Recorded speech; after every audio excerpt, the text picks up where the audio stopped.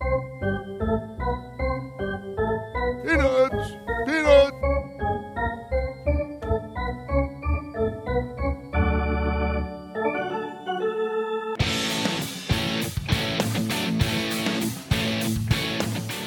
And now, Monumental Sports and Entertainment along with Pressbox presents Stan the Fan's Bat Around.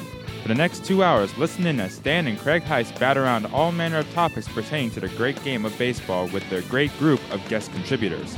Feel free to tweet your questions to Stan at Stan the Fan. Now sit back and enjoy the Bat Around. Guys, take it away. And welcome in on this Saturday morning, April the 14th. I hope you all survived April 13th better than Chris Tillman and the Baltimore Orioles as they went down in flames last night, 7-3 to the Boston Red Sox. The offense continues to be just a tad above woeful. The good news is that the starting pitching, except for Chris Tillman and Mike Wright, has been pretty good for the most part. With Dylan Bundy, it's been very good. With Andrew Kashner, it's been close to very good. Kevin Gausman has been good in 2 or 3 starts. Not great in any of his 3 starts, but today the arrival of Alex Cobb will be very welcome to this starting rotation because, let's face it, you have normally 5 people in your starting rotation. You need to have 4 of them performing well. Last year, the Orioles had, for the first half of the season, they had 1 performing well, Dylan Bundy. So despite all the problems they've got on the offensive side of the ball, defensive side of the ball, because I think they're a much sloppier team than they've been at any time in Buck Showalter's tenure here. The good news is that starting today, and don't count today actually in it because Alex Cobb is being rushed back to the big leagues. I still think I would have rather he started at the tail end of next week's homestand against Cleveland, the 4-game series against Cleveland. I would think another 2 outings in the minor leagues would have been a big help to him, but they're doing it their way, and that's the way the Orioles are going to do it, all right? Anyway, we will be here for the next couple hours, Stan the Fan. Brittany Everett is in the house, and Brittany, while I try and figure out how to get this my video up again, because, hold on, let's see if it comes up this time, because it's very perplexing. There it is. Okay, gotcha. Now I got to like it. Okay, I'm trying to like it. There we go. And now I'm trying to share it with the public. Just like everybody should be doing. Yes. Like and share. Yes, okay. That's what we're trying to do. All right, I think I shared it. I don't know if I did or not. Anyway, how are you today? I'm doing all right. All right. Chris Tillman, not so good last night. No, not at all. And question for you. So if he didn't get the start, Red Sox get 4 runs in the first, but they only get 3 runs the rest of the ball game. We got 3 runs total. Do you think we could have pulled out the win? Well, we'll never know that for sure, but we know one thing, that with Chris Tillman, he has not won now in 21 starts. His 1 win last year when he finished 1-7 came very early in the season. It may have even come in his first start last year when he was battling back from some problems, shoulder problems then. Here is the reality. Going into last night's game, so this does not include last night's game, and I got into some Twitter arguments about this last night. Since June 21st, 2016, okay, Chris Tillman has thrown 147 innings since then. He's given up 191 hits, 117 earned runs, walked 77, struck out 68, and given up 30 home runs. 30 home runs in 147 innings. That's on a pace for roughly, if he pitches 200 innings, you're looking at about 45 to 50 home runs. Chris Tillman, during that time, he is, as I said, 3-13, dating back to after July 21st, 2016, and there's a reason I'm using that date, and I'll get to it in a second. Since that point in time, his earned run average, not including last night where it went up, trust me, 7.16 earned run average. That's not good. No, that's not good. Not at all. That's in the bottom 1 percentile of all major league pitchers, I guarantee you. I haven't looked at that, but I know it can't be much better than that. His whip, which is walks, hits divided by innings pitched, is 1.82. At his worst last year, Kevin Gausman was like 1.65. This is now, through parts of 3 seasons, Chris Tillman has been absolutely awful. Now, having said that, I'm a big Chris Tillman fan.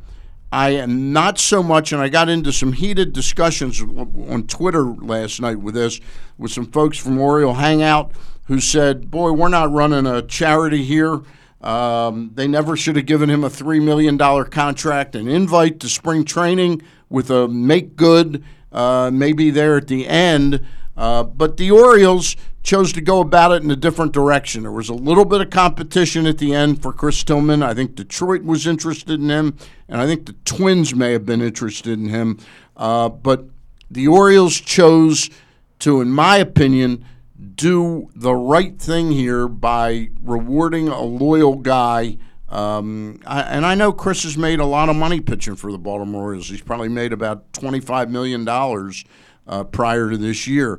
But, Chris had given them 5.5 good years. And let's not forget, it's not like he went out and was partying and fell down steps and hurt his shoulder. He hurt his shoulder performing for the Baltimore Orioles.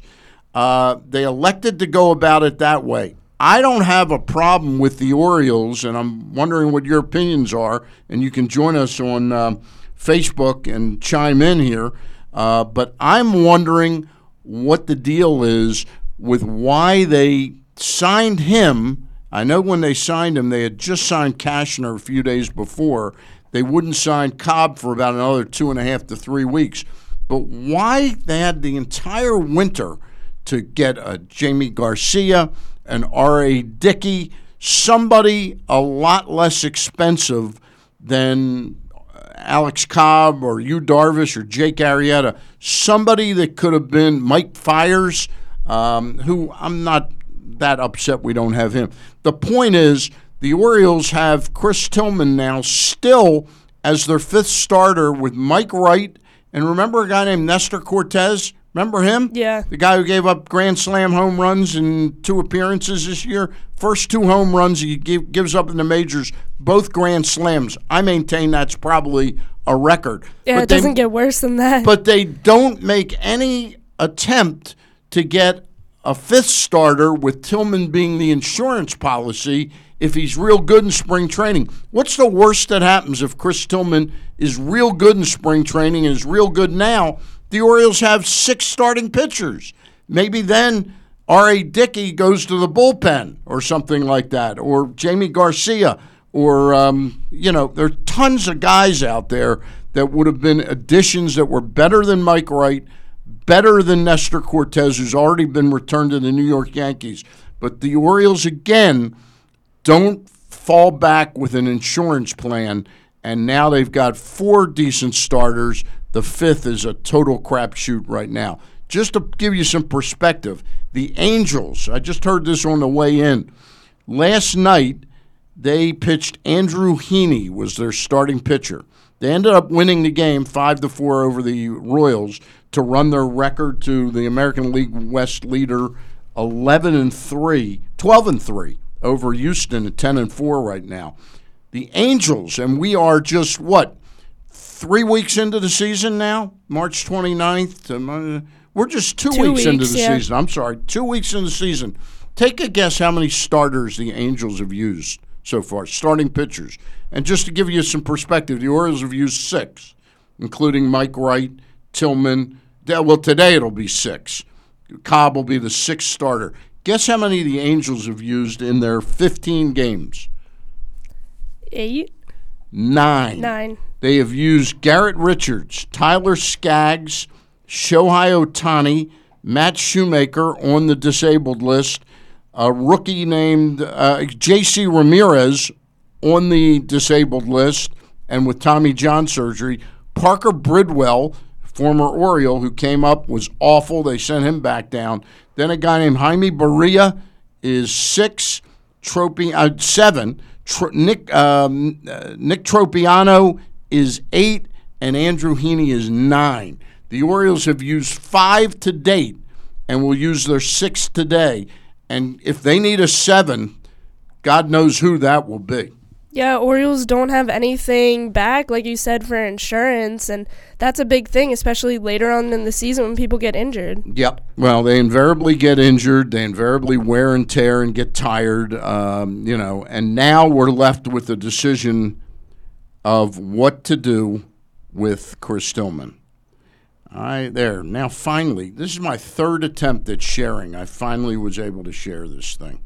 Okay. Anyway, if you're listening in, pressboxonline.com/radio, you already know that. But if you want to watch Facebook Live, go to facebook.com/pressboxsports. All right?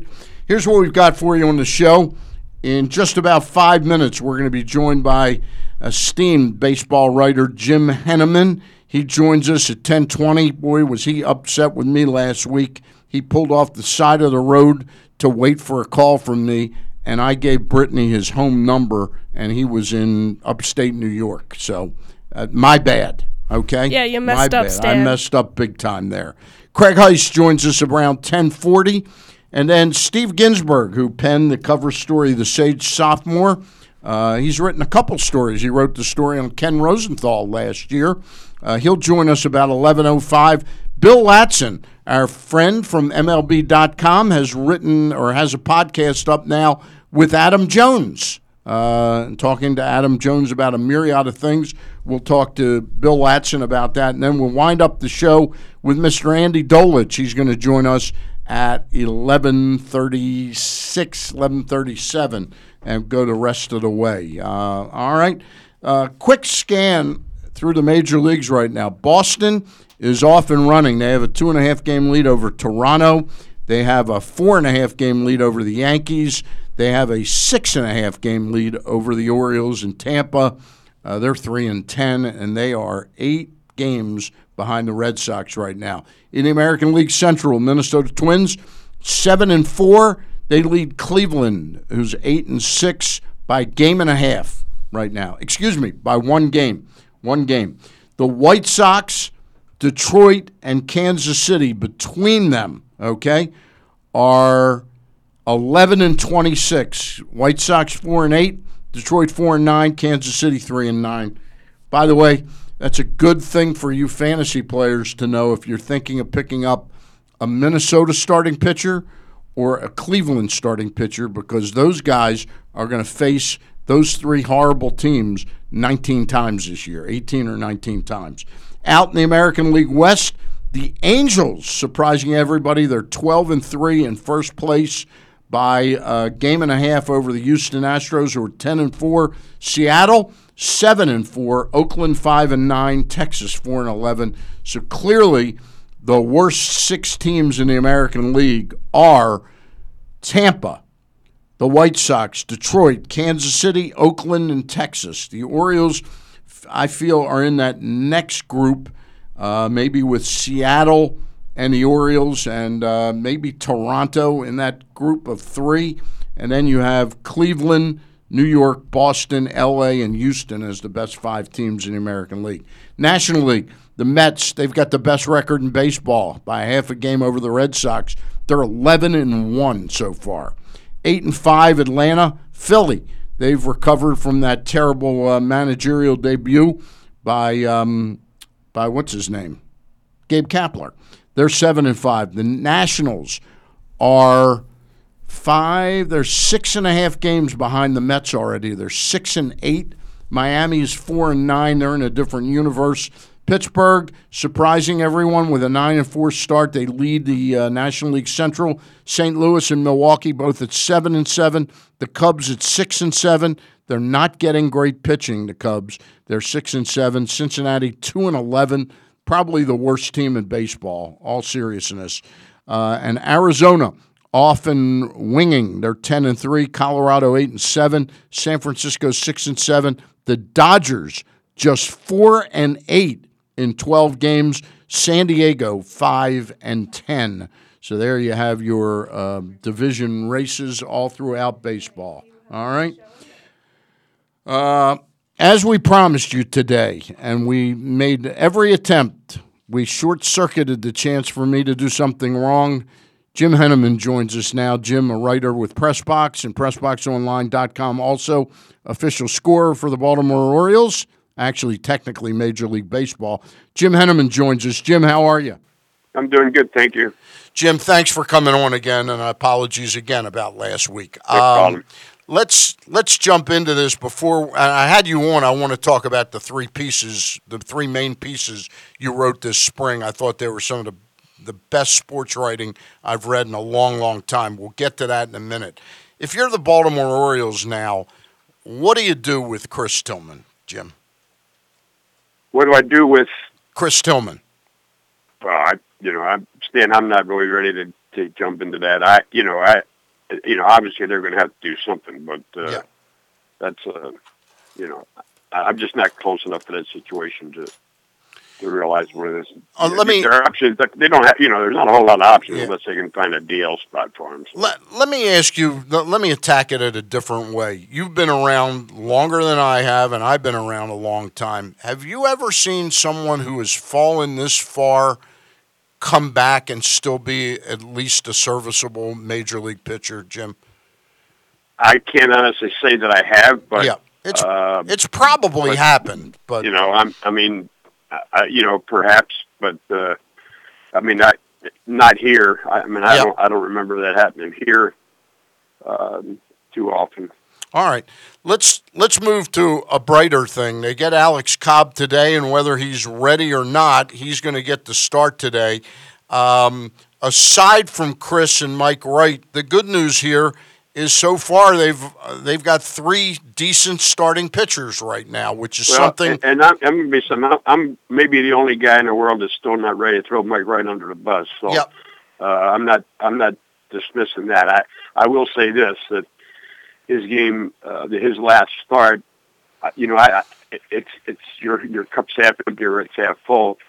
I saw a guy that made a lot of good pitches. He just couldn't make good pitches when he had to put a hitter away, and that's a big thing. The big difference is he was a guy that was pitching to 1 and 2 counts, and as opposed to Chris is pitching to 3 and 1 counts. And so, I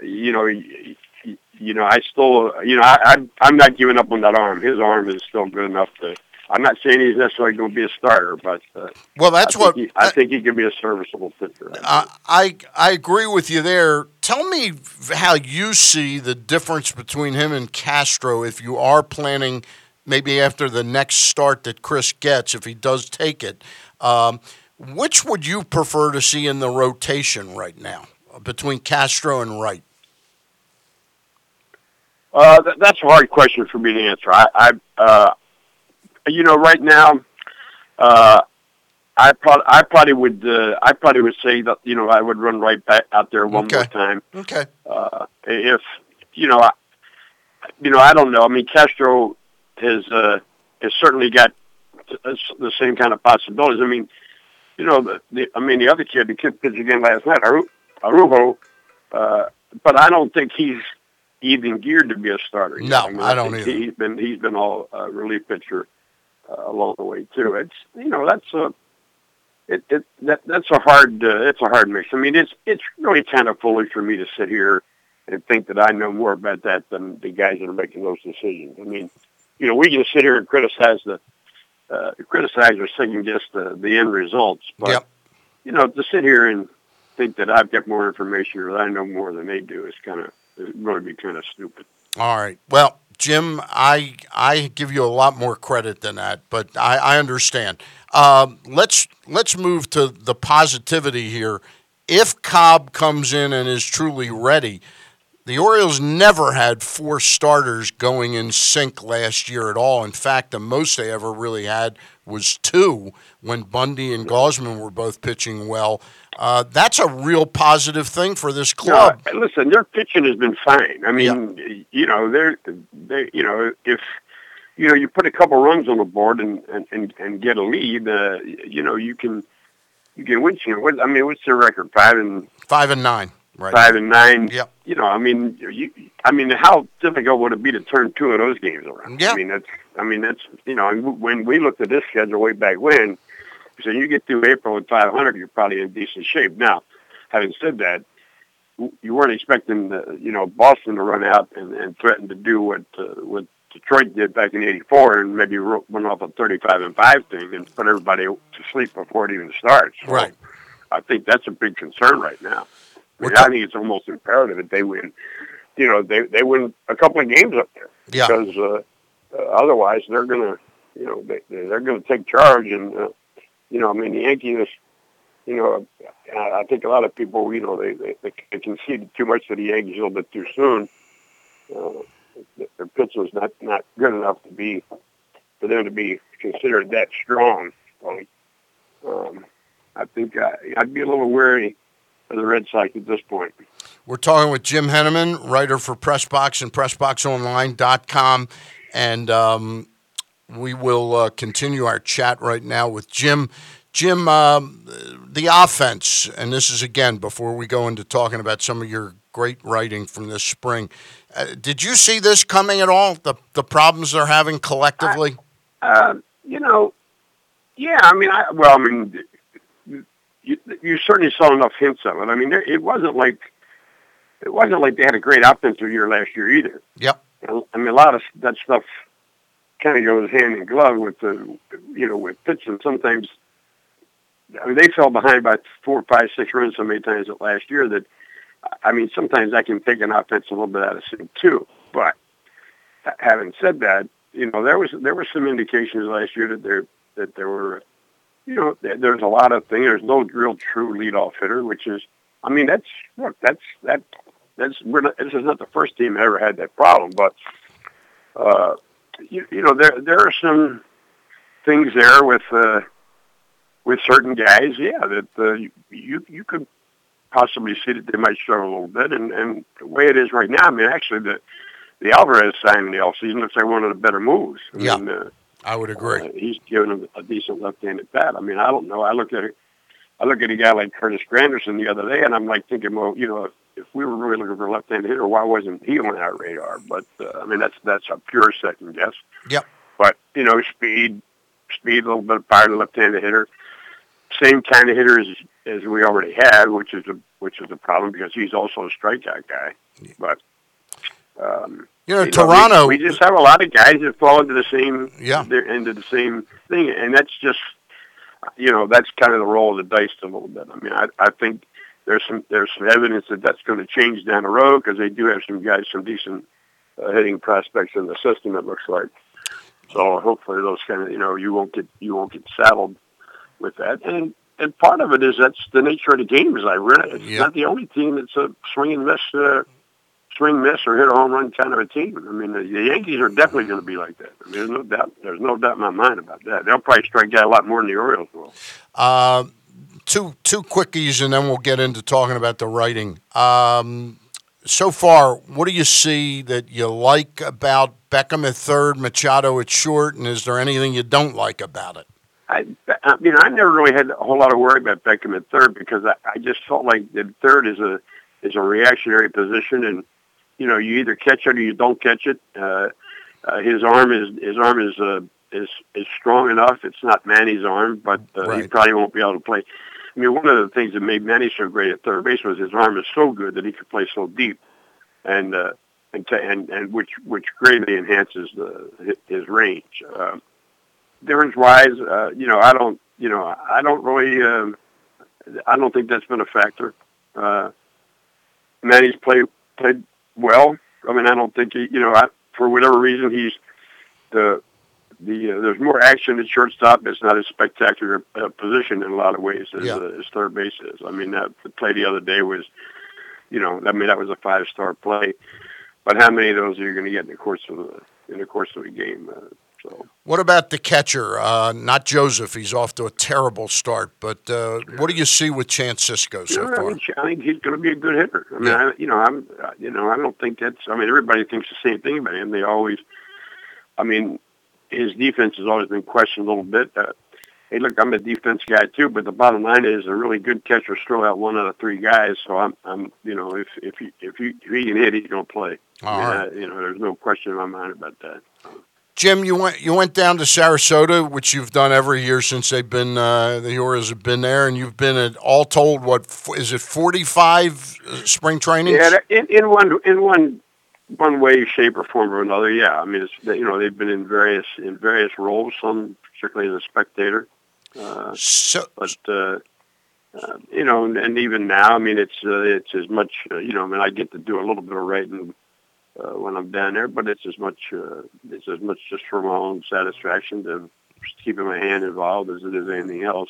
Well, you seemed this year when you went down to sort of look at some big picture ideas. I mean, your first piece, you took the auto train down, which you hadn't done, I don't think, before, and you envisioned yourself back in the 40s. That's how baseball traveled. Was there something going on with you that you were in a much more reflective mood this spring?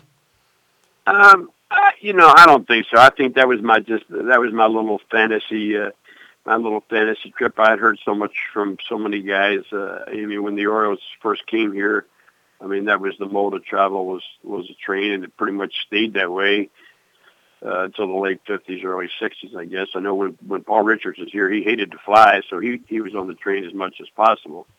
And in fact, I think one time they actually took a boat from Cleveland to Detroit or the other way around.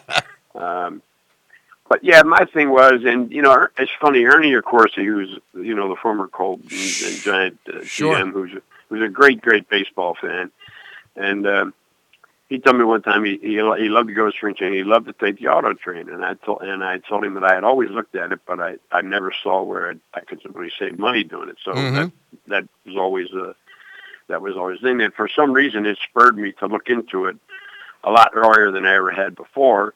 And when I realized that it was a little bit of, I could save some money and doing it that way, I decided, well, I'll do this in my own little way, fantasize about how things were back in the day when teams traveled by train. And you heard stories. I mean, the stories are legendary. Some of them.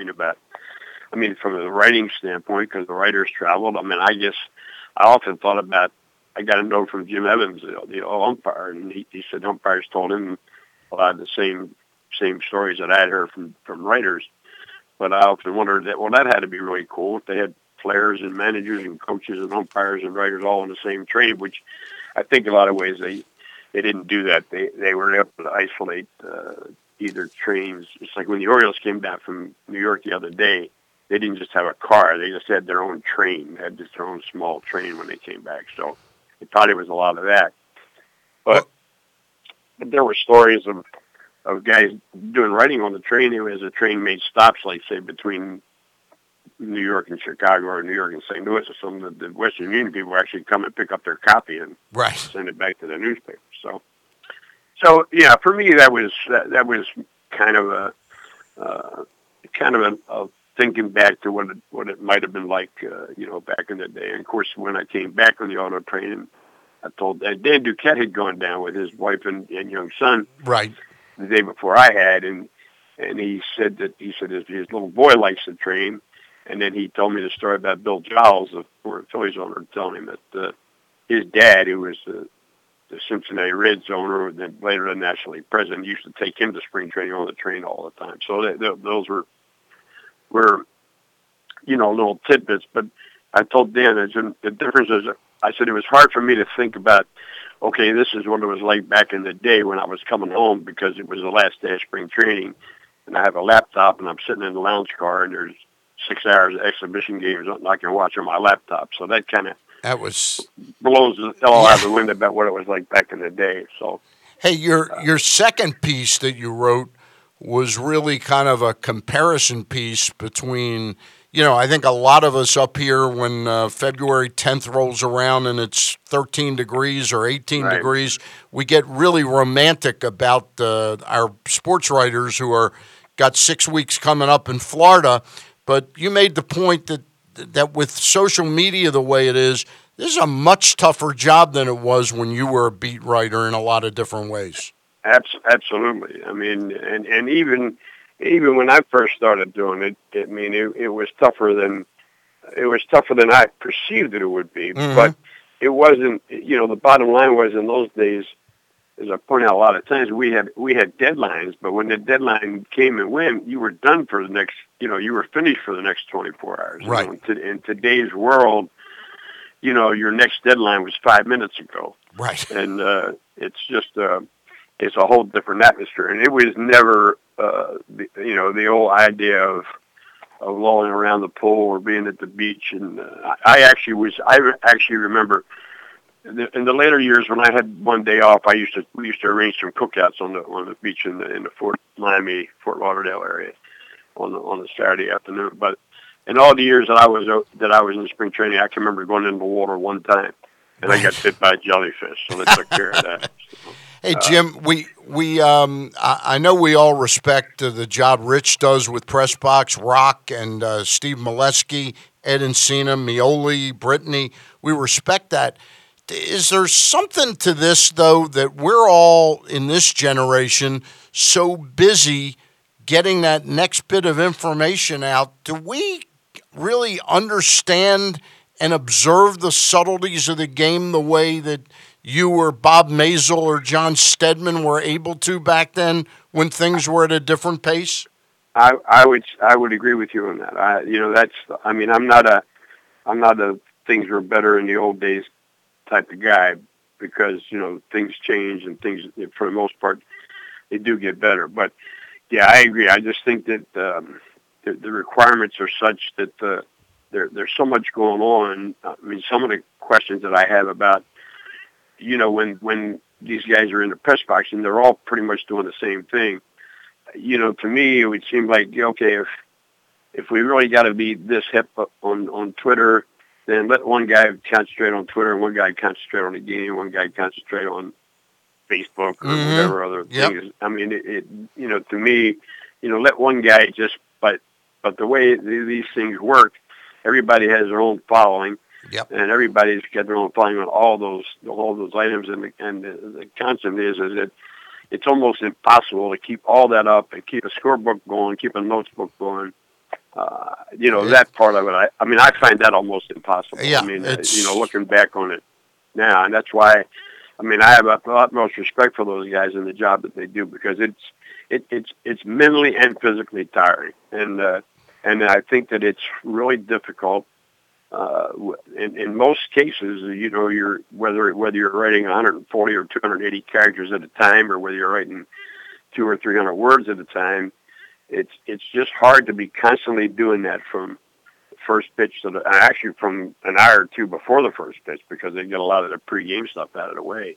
But it does seem like there's almost a never-ending volume of information, and I have to admit, for the most part, most of it is useless. I mean, we kind of live in an era of feed me as much useless information as you can, and I'll absorb it. So, hey, your third and final piece from Spring Training 2018, it accidentally got kind of mischaracterized in our headline. It was Jim Henneman's final Spring Training reflections or something to that. And I pointed out to our editor that, hey, wait a minute, this is not the final spring training that Jim Henneman's going to, and you made that clear to me. Any of us could be on our last one, but your reflections at the end of this spring training, I thought that was just a beautiful piece of sports writing, Jim. Well, I appreciate that. It's just there are so many things that you think about and you go back and it's crazy. Sometimes the things that stick with you the longest and make the most indelible are not necessarily from the top guys. For instance, I got my first spring training. Hank Aaron was getting ready to break Babe Ruth's record, and and we played those two teams played against each other so many times in that spring that it almost got to be boring. The one thing I remember getting out of that was the fact that Earl Weaver would pick Eddie Matthews' brain about his philosophies in so far as hitting was concerned.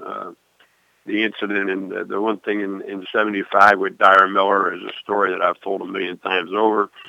About a guy 29-year-old rookie who was basically perfect in spring training, and they couldn't make the team because the Orioles went back home with eight pitchers and never added a pitcher until the middle of June. Wow, that's unbelievable. That was the thing. And then there was what was it? The 1 year where they used. I mean, I would look somewhere. I saw somebody used 13 pitchers in the first week of the season. I said that's 2 pitchers more than the Orioles used all year in '77. I think it was. But what if I told you? That's a different time, What if I told you the Angels last night used their 9th starting pitcher of 2018 already? Yeah, that's pretty staggering. Well, I mean, to me, that's the old. That's the old. I don't know. Is that the subtraction by addition? Yeah. Are they? Do they have that many good starting pitchers, or do they? No, they've got injuries. They've got two guys on the DL, and one horrible start by Parker Bridwell. Yeah. Hey, Jim, I got to ask you a curveball question. It's not about baseball, but before we let you go, it's something I've observed, and I'm just curious. Because you've been around through Brooks going into the Hall of Fame, Frank going into the Hall of Fame, Eddie, Earl, Jim Palmer, and in football, you were around when Raymond Berry went in, Lenny Moore. Am I missing something? This year, I don't sense any buzz, and I don't know what that buzz is supposed to be, but I don't sense any real major buzz in this town that Ray Lewis is going into the Hall of Fame.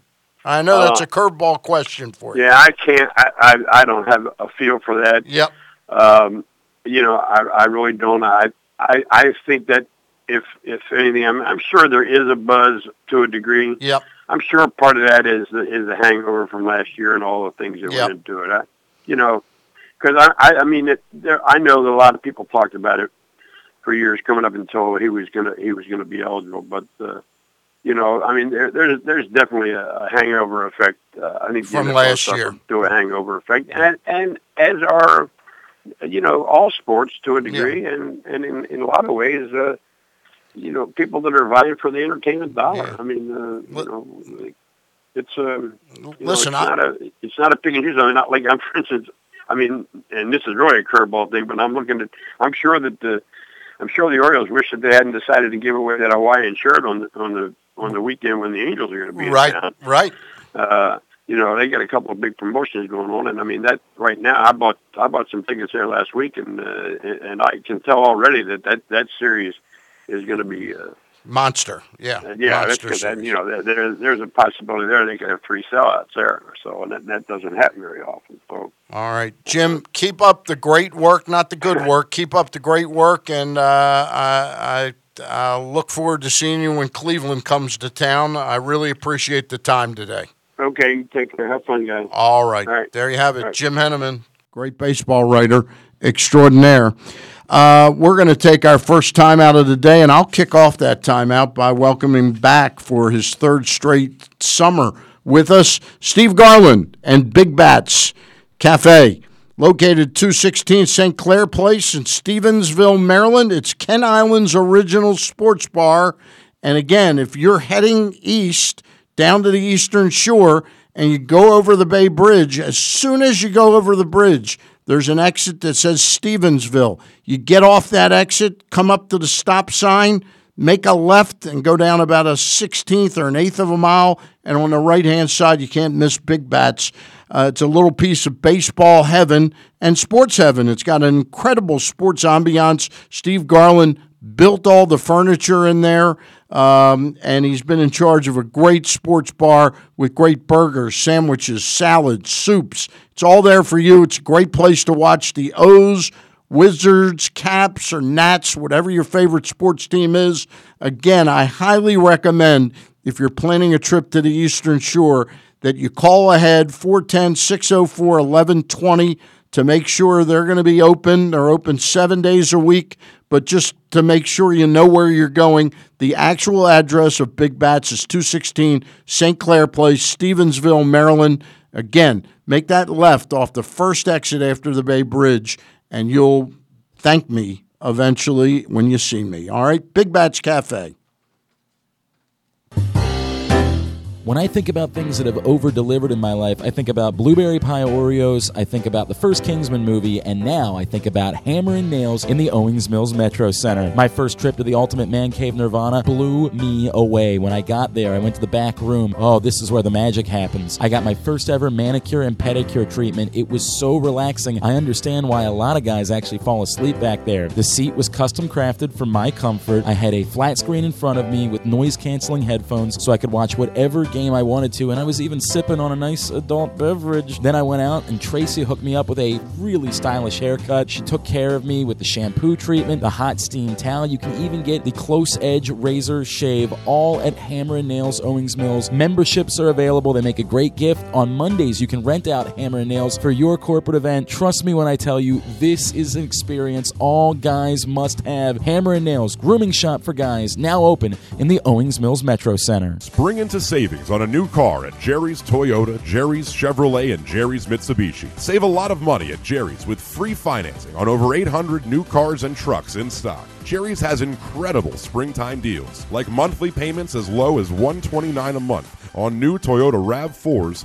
Camrys, and Chevy Malibus and Cruises. Looking for a new SUV with third-row seating? Well, Jerry's has a great selection of models, including Toyota Highlanders, Chevy Traverses, and the Mitsubishi Outlander. If that's too much and you are shopping for a new crossover, Jerry's has great deals on new Toyota CHRs, Chevy Trax, and the all-new Mitsubishi Eclipse. Plus, right now at Jerry's, get huge savings on over 200 pre-owned cars, trucks, and SUVs. Do it. Visit Jerry's Toyota on Bel Air Road or Jerry's Chevrolet and Mitsubishi on Joppa Road and online at jerry'sitsaboutyou.com. Special financing and lease payments with approved credit through dealer-designated lenders. Sale ends 4/30/18. Okay, so what do you get when you combine the Chick-fil-A Vanilla Ice Dream and their Simply Orange Juice? Well, introducing the all-new Frosted Sunrise from our friends at Chick-fil-A Nottingham Square. It's perfect with breakfast, lunch, or dinner. Nothing refreshes like the Chick-fil-A Frosted Sunrise. And hey, if you prefer lemon, try the Frosted Lemonade. Don't forget to think about Chick-fil-A Nottingham Square as well for all of your catering needs, graduation parties coming up. Chick-fil-A Nottingham Square, 5198 Campbell Boulevard in the Nottingham Square Shopping Center. KZ, Sari, the NFL Chick KO from the Pressbox Fantasy and Reality Football Show. You can hear it by going to PressBoxOnline.com/fantasy every Sunday morning from 10 a.m. to noon. And you can also check us out on Facebook.com/PressBoxSports. We talk about college football. We talk about the NFL. We talk about the fantasy aspect. We talk about the reality aspect. And we talk about soccer, the other type of football. No, we don't. We don't? No. Never? No. Yeah, not really. Tennis? Nope. Rugby? Nope. No? Just No, football. just NFL football. College football. Every Sunday morning, 10 a.m. to noon, Pressbox Fantasy and Reality Football Show. And welcome back into the Bat Around. It's Stan the Fan, flying solo. That's because our normal co-host, when I say normal, that's not a psychological judgment on our co-host, but our regular co-host, Craig Heist, has some duties today down at Nats Park, but he joins us right now on the Bat Around. Craig, how are you? I'm good, Stan. How are you? It couldn't be better. Whenever you're not here, I couldn't be better. Well, there you go. Brittany and I are saying how much more enjoyable it is in here. You know, That's not true. Kind of like when Bonza Trufa left the show. You know, right? Exactly. How you doing, buddy? I'm good. Could stand a few more wins by both teams at this point, but other than that, we're all right. Well, I wanted to get to the Nats because I know you cover them equally with the Orioles, but I got to start off with the Orioles starting pitcher. He's been one of my favorite Orioles since we acquired him in that trade for Eric Bedard. I always was of a mindset that this could be a really special pitcher, And he may not be as special as Mike Mussina was in any 5-year period or Jim Palmer or those guys, but he's always been a hallmark of consistency through July 21st, 2016. And here's the numbers since then. And the reason I picked that date, Craig, that was the day he went 14-2. He beat the Yankees up in New York. He pitched 7 innings, lowered his earned run average to 3.18. Since that time, Chris Tillman has pitched 147 innings. He's gone 3-13. He's given up 141 hits, 77 walks, 117 earned runs, and get a load of this. He's struck out 68 and walked 77 while giving up 30 home runs. That's all before last night, so needless to say, he's now 3-14.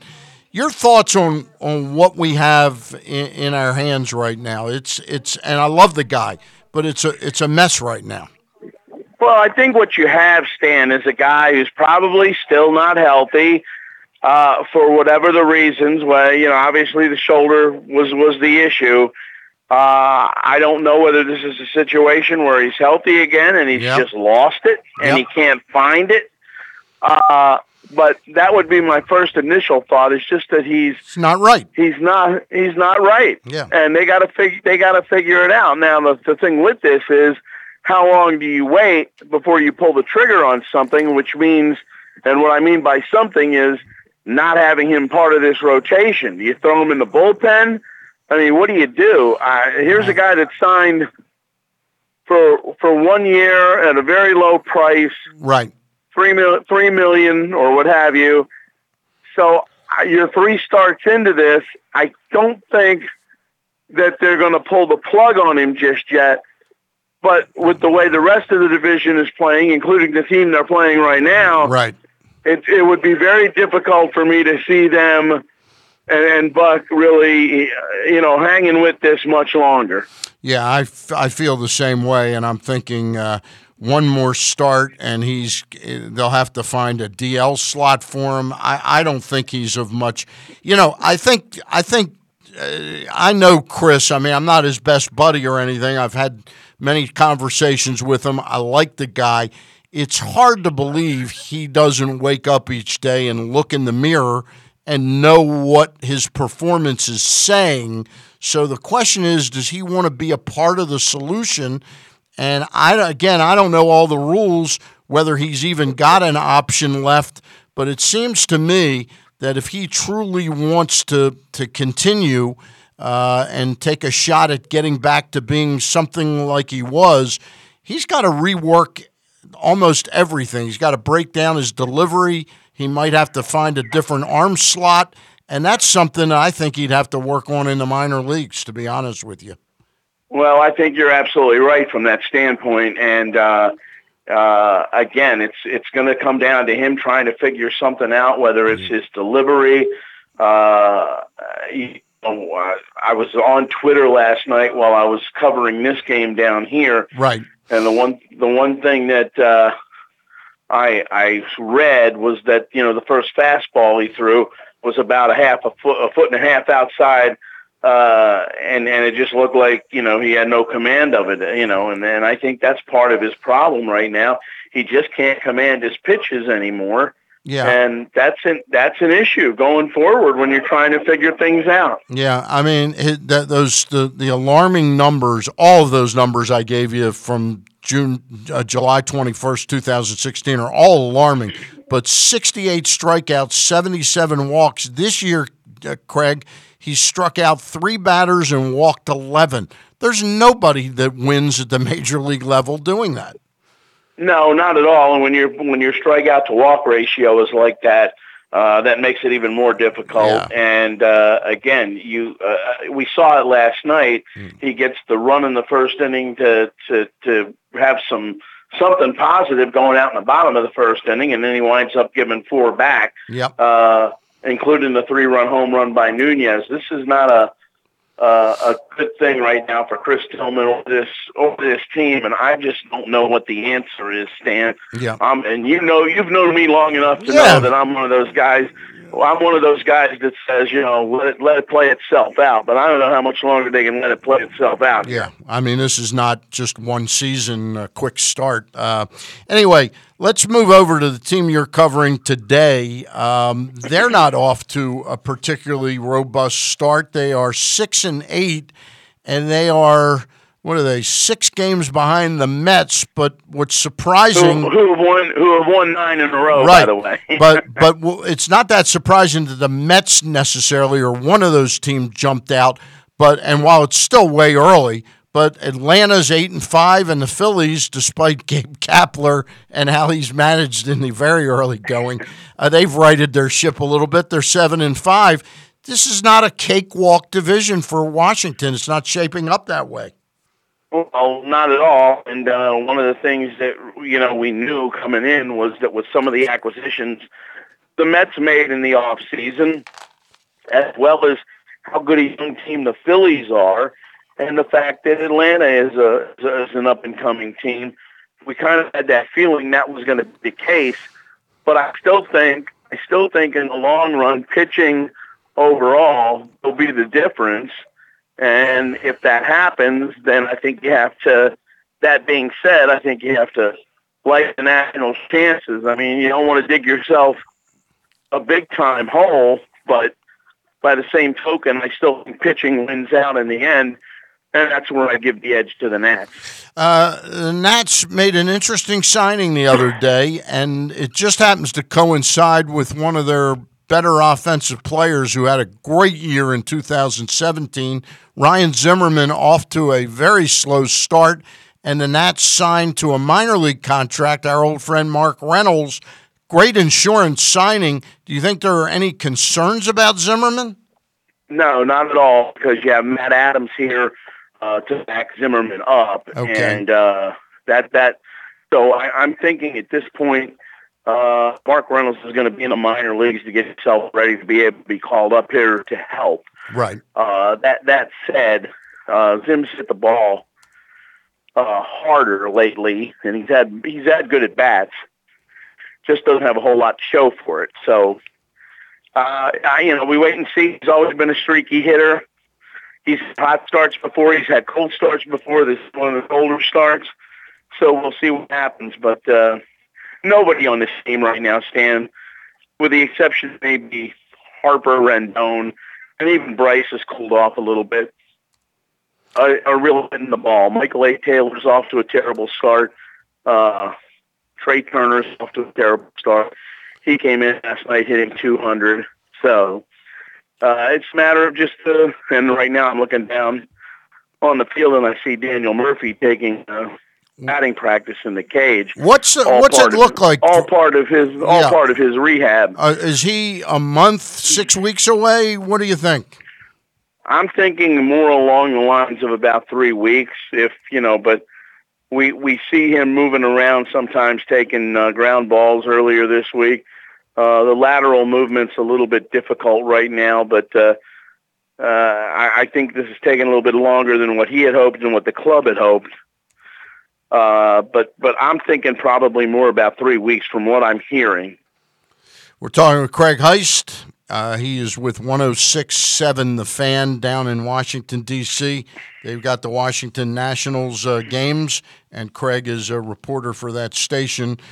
Craig, what about the pitching to date?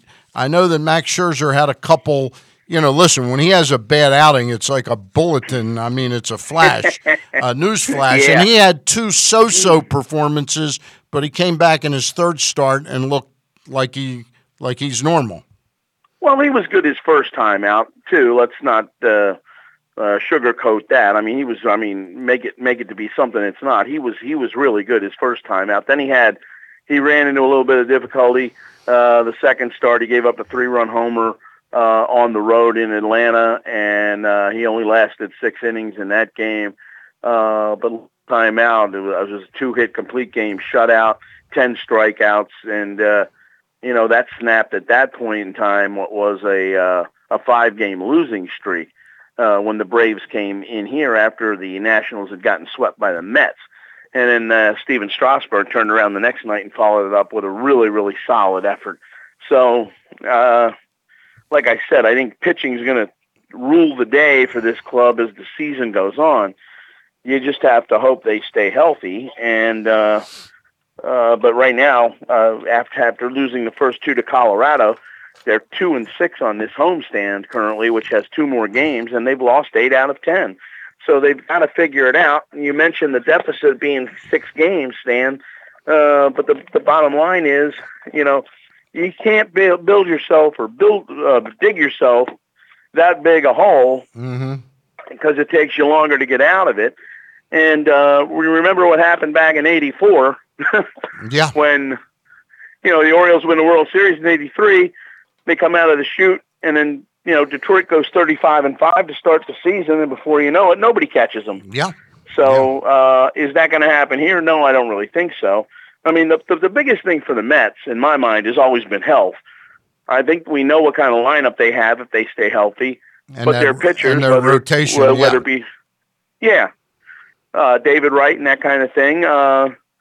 But from a pitching standpoint, whether it's Syndergaard or Matz or whoever you're talking about, they have to stay healthy. Matt Harvey, DeGrom, and if they do that, they're going to be right there. Yep, I agree with you. Craig, there's 4 that I can count. I'm looking at Boston with a new manager, first-time manager Alex Cora, 11-2. Aaron Boone and the Yankees are 7-7. Gabe Kapler, for all the abuse he took about his pitching change selection 10 days ago, his club now has righted itself. They're 7-5, and the Nationals with Dave Martinez are 6-8. I'm not panicking about Dave Martinez as a manager, but I know that Mike Rizzo would have liked for his manager to get off to a little better start than that. Well, I would think so, yeah, and hang on a second, Stan, all the way, yeah. And I just think that he would have liked to have gotten off to a better start. He's certainly handled it very well. He knows his offense isn't producing at this point, so he's kind of waiting around for that, as we all are. And he's fully of the firm belief that it will eventually get going because there's too many good hitters on this team not to have that happen. That said, they are missing Adam Eaton right now. Mm-hmm. They are missing they're missing Daniel Murphy right now. Right. So that's some void out of the lineup, which all has to be figured out. But I don't think anybody's panicking here. It's a pretty veteran-laden group, and we'll just have to wait and see. 2 wins over the weekend here would go a long way to helping the cause before they go to New York for 3 against the Mets at the beginning of the week. We're talking with Craig Heist, normally the co-host here on the Bat Around. He's down at Nats Park. Who's doing the hurling today between Colorado and the Nats? Well, Max Scherzer, you know what? I have to jog my brain. I can't think about who's pitching for the Rockies right now. That's right. But I can tell you Scherzer goes today for the Nats, and it'll be Strasburg tomorrow. So a chance with their 2 big guns on the mound to maybe win 2 games before they go on the road. Hey, one quick question about the Nats bullpen. I haven't noticed whether overall it's played a part in the 6-8 start or not, but I know that Doolittle's doing well, and I know Matson's doing well. But the guy they acquired initially last offseason was Kinsler from the Twins, and then they re-signed him as a free agent. I think he's struggled a bit, hasn't he? He has early on, or he did early on, Stan, but he's thrown 2 now scoreless innings back-to-back, including a 1-2-3 seventh last night with a couple of strikeouts, and he was never really throwing the ball that poorly. I think it was just a matter of pitching and a little bit of bad luck. And the fact that he had to refine some things. But I think the back end of that bullpen is going to be okay. But what you have to remember is you have to have the lead to be able to turn it over to them. They haven't really had the lead many times. So, again, it's I'm not worried about the pitching so much unless I want to point out Sammy Solis, who has a problem after he has a real good inning of coming back for that second inning and maintaining that consistency. That's something he certainly wants to work on, and certainly something that hasn't been there for him in the early going. Craig Heist is with us with just a minute or two more with Craig. One more about the Nationals. You got an old guy that you've covered, and I don't mean old in the literal sense, but Matt Wieters now more graybeard than not. What's his season shaping up? I know the Nationals weren't thrilled with what they got in production. I know they liked the player, the person, but the production wasn't there either offensively or defensively last year. What do you see with Matt this year so far? Well, he went on the disabled list. He had the oblique injury after he had a really good spring training. He was all raring to go, and then that cropped up. But fortunately for Matt and the team, it was no more than just a 10-day thing. He went down to Potomac and caught one night and then was back up here. He has not started off well. He's like one for 11, I believe. But again, on the DL for those last 10 days, and he just got back on Thursday this week. So I think that they still believe in him. Certainly the pitching staff does. Guys like Scherzer, guys like Strasburg, they all rave about how they like throwing to him and how he handles the pitching staff. And right now, if I had to guess, if you ask Mike Rizzo that he would tell you the same thing, that's the best part about Matt Wieters right now is the way he handles this star-studded staff. Before we let you go, I got a non-baseball question, Craig. I know you cover the Redskins fairly regularly, who are in the NFC East. Your assessment today, forget all the off-the-field or the histrionics, just today, can Des Bryant still play football, wide receiver at a high level? Would he be an interesting choice for the Ravens or, say, the Eagles to make up for somebody they lost or something? I thought you were going to ask me whether or not he was ready to be a Redskin. Nah, I heard that's not going to happen. That's the kind of a move the Redskins would make. But I've heard none of the teams in the NFC East are interested in him. Right, yeah. And you know what? For the Ravens aspect of it, if you throw him in the slot, Stan, I think he can certainly be a help to that offense. But again, a lot of that depends on what they do in the draft and who they go after to supplement what they already have. So whether he fits in Philadelphia, I really don't know. Yeah. But I know the receiver is not the big time playmaker he used to be, but he can certainly get open and make plays for a quarterback. That much I do believe. And like I said, might be the short to medium range passes, but I don't think he's the big time deep threat he used to be. All right, Craig Heist, many thanks. We'll see you in studio next week. Is that the plan? That's the plan. All right. I'll talk to you soon. Have a good day at Nats Park today. All right, bye-bye. There you go. There's Craig Heist. All right. We're going to make our connections with Steve Ginsburg. Steve, a longtime veteran of Reuters, now a freelance writer. He's written a couple of our better cover stories over the last 9-10 months. He wrote the piece on Ken Rosenthal last year, and this year we had him do the spring training story on Trey Mancini, entitled The Sage Sophomore. I've been meaning to reach out to him, but hadn't remembered to do it. That piece is still available for folks on the newsstands until Monday morning when the new issue comes out with Ozzie Newsome on the cover. One Last Time is the title of that cover, written by Bo Smolka. But joining us now is someone I've got to know over the past year. He's the brother of a good friend, David Ginsburg. And I'd like to say Steve is also a friend. Steve, how are you?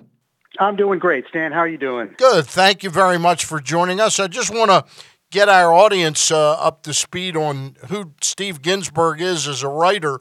You were with Reuters for, what, like 30 years? 30 years, yeah, and UPI before that. So I go back a long way. Now, you were not just a sports writer, correct? Correct. Most of that time was in sports, but I was in news for a good bit. News editor for UPI. So I did news. Did the White House for a while. So yeah, I've got a wide background, but most of it was in sports. All right. I know the highlight of your long, illustrious career as a writer has been writing for Pressbox.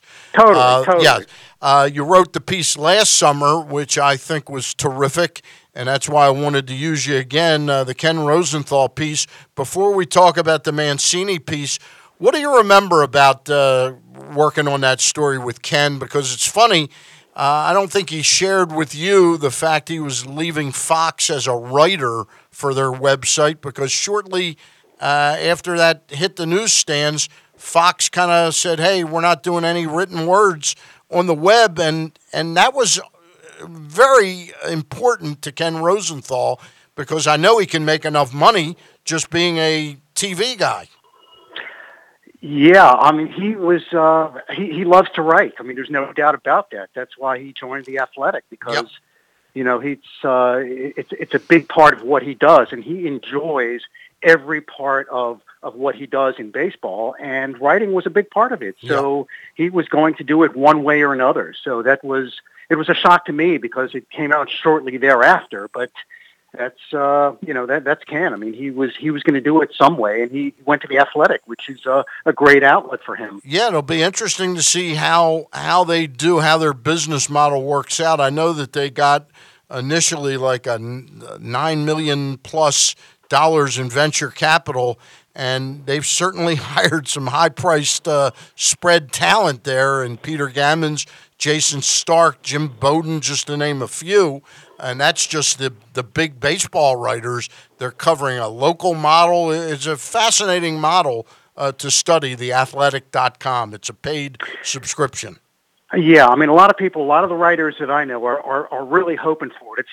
It's like the online version of the National. I don't know if you remember. Sure, I remember back that. in the day. Yeah, I mean, they hired the best of the best, and the timing was terrible for them, because newspapers started the circulation started to go down. So they hired all of this great high-priced talent, and just didn't work out. It lived just a short time. So this is the online version, which we'll see if high-priced talent and the best of the best can make a go of it online. Yeah, I mean, certainly they have signed the nature of who they've signed. Every one of those guys probably has 400,000 followers or more on their Twitter feeds, and they're continually just feeding their public, their audience content. It's an interesting model. Yeah, everyone's pulling for it, because we'll just have to see whether you hire these great writers, can they make a go of it? Will the public appreciate and pay for the best writers and the quickest information? It's there's no shortage of talent on the Athletic, no doubt about that. I'm not trying to give you an I gotcha moment. I'm a subscriber. I subscribed early on, then I canceled, and then I went back, because I do want Rosenthal. I love Bowden. I love Jason Stark, and I love Gammons too. Are you a subscriber? Actually, I'm not. Yeah. I am not. Okay, but you're rooting for it. Oh, yeah. All right, I got you. I'm kidding around with you. Hey, we asked you to write this cover story. How special a kid is this, aside from his on-the-field talents, which are pretty obvious? What impressed you about Trey Mancini, the person? I just loved his being humble. It was just so refreshing. Let's face it, I've interviewed athletes for the better part of 40, 45 years, and he's one of the special ones that, you just come up to, and he's just humble. I mean, and it's not an act. It's not a humble brag. He is humble. I mean, he was saying, like, last year, every new stadium he went to, he was pinching himself. Like, right. Like, oh my God, look at this Fenway Park. Oh, look, Yankee Stadium. This is unbelievable. And he was serious about it. It was just so refreshing to see an athlete as good as he is, feeling like, not that he doesn't belong, but that it's really special. I mean, because most of the athletes I've interviewed over the years, have the impression of, I belong here, and what took me so long, and why couldn't they see it? But this guy was just, we walk into the visitors clubhouse at Camden Yards, and the first thing he goes is, oh wow, I've never been in this room. It's just wonderful, and it was not an act. Love the guy. He's humble. Being humble is his trademark, and it's absolutely 100% honest. I mean, it's who he is. I mean, it's like if we were casting him in a movie in the 50s or 60s, it seems like Jimmy Stewart would have played him.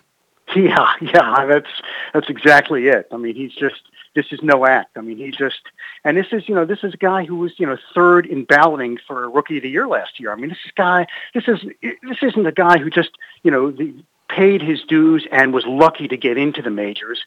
I mean, this guy really did well in his first year. So, I mean, you could say that he truly belongs, and he doesn't deserve to be humble because he's really good, but he is. I mean, he's a pleasure to talk to. Just a truly wonderful guy. Now, I know I was responsible to hook you up with one of his early batting coaches, a good friend of mine, a veteran player and coach, Terry Crowley. You were really impressed with what Terry had to say about Trey. Yeah, I mean, Terry was just, he could not speak more highly of Trey because, this guy is like the hitting maestro for the Orioles organization. And he saw something that, that a guy who was the 8th round picked out of Notre Dame, he saw right away that this guy was going to be special. Trey Mancini, who did play his college baseball at Notre Dame, did you find anything out about him aside from how humble and what a nice kid he is? Did you find anything out about him in doing this story that really caught you by surprise? Well, I guess, for a guy who's such a good baseball player, that it almost came as a surprise to him. I mean, here's a guy who's not really widely known coming out of high school. He went in Florida, Winter Haven, Florida. He goes to Notre Dame because he says, "Look, if I don't make it, I need something to fall back on. So I'm a political science major. I'm going to really work at that because baseball is just such a fleeting thing, and I might flame out anyway. So I really need to have a plan B, which is kind of refreshing because usually guys who make the majors."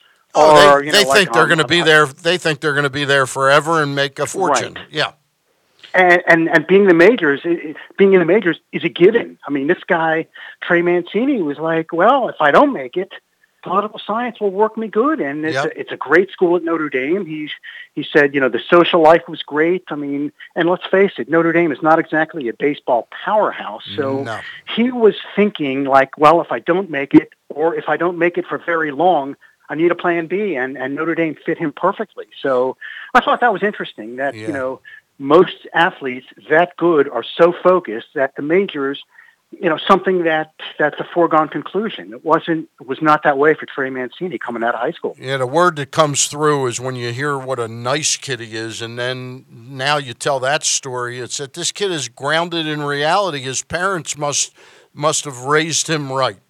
And I know that's a cliche. I know that's a cliche, but no, that's absolutely true. I mean, I spoke to his mother, Beth, who grew up in Bowie, Maryland. So right. I mean, she was at the game where on a second at bat as a major launches a homer deep into left center. It was just a magical moment, and she was just so so welled up with emotion because here she is on the jumbotron because they knew where she was sitting. Right. Her son just launches a homer in his second at bat, and she just said it was 24 years of emotion because let's face it, if you're a parent, you're going to live and die with every at bat. And she said it was 24 years of emotion coming out, like there were ups and there were downs, and here's this magical moment that he hits a homer, and the crowd is just going crazy, and the jumbotron is going between her and him, rounding the bases, and even Trey said that moment was a blur to him. He said he nearly blacked out running the bases because it was just surreal. It was just so special. His mother's in the stands. He got family and friends around her, and she's on the jumbotron. It was just an amazing moment. But to get back to your point, absolutely, she raised him correctly. Good guy, respectful, and it's her parenting, let's face it, plays a role in a lot of this.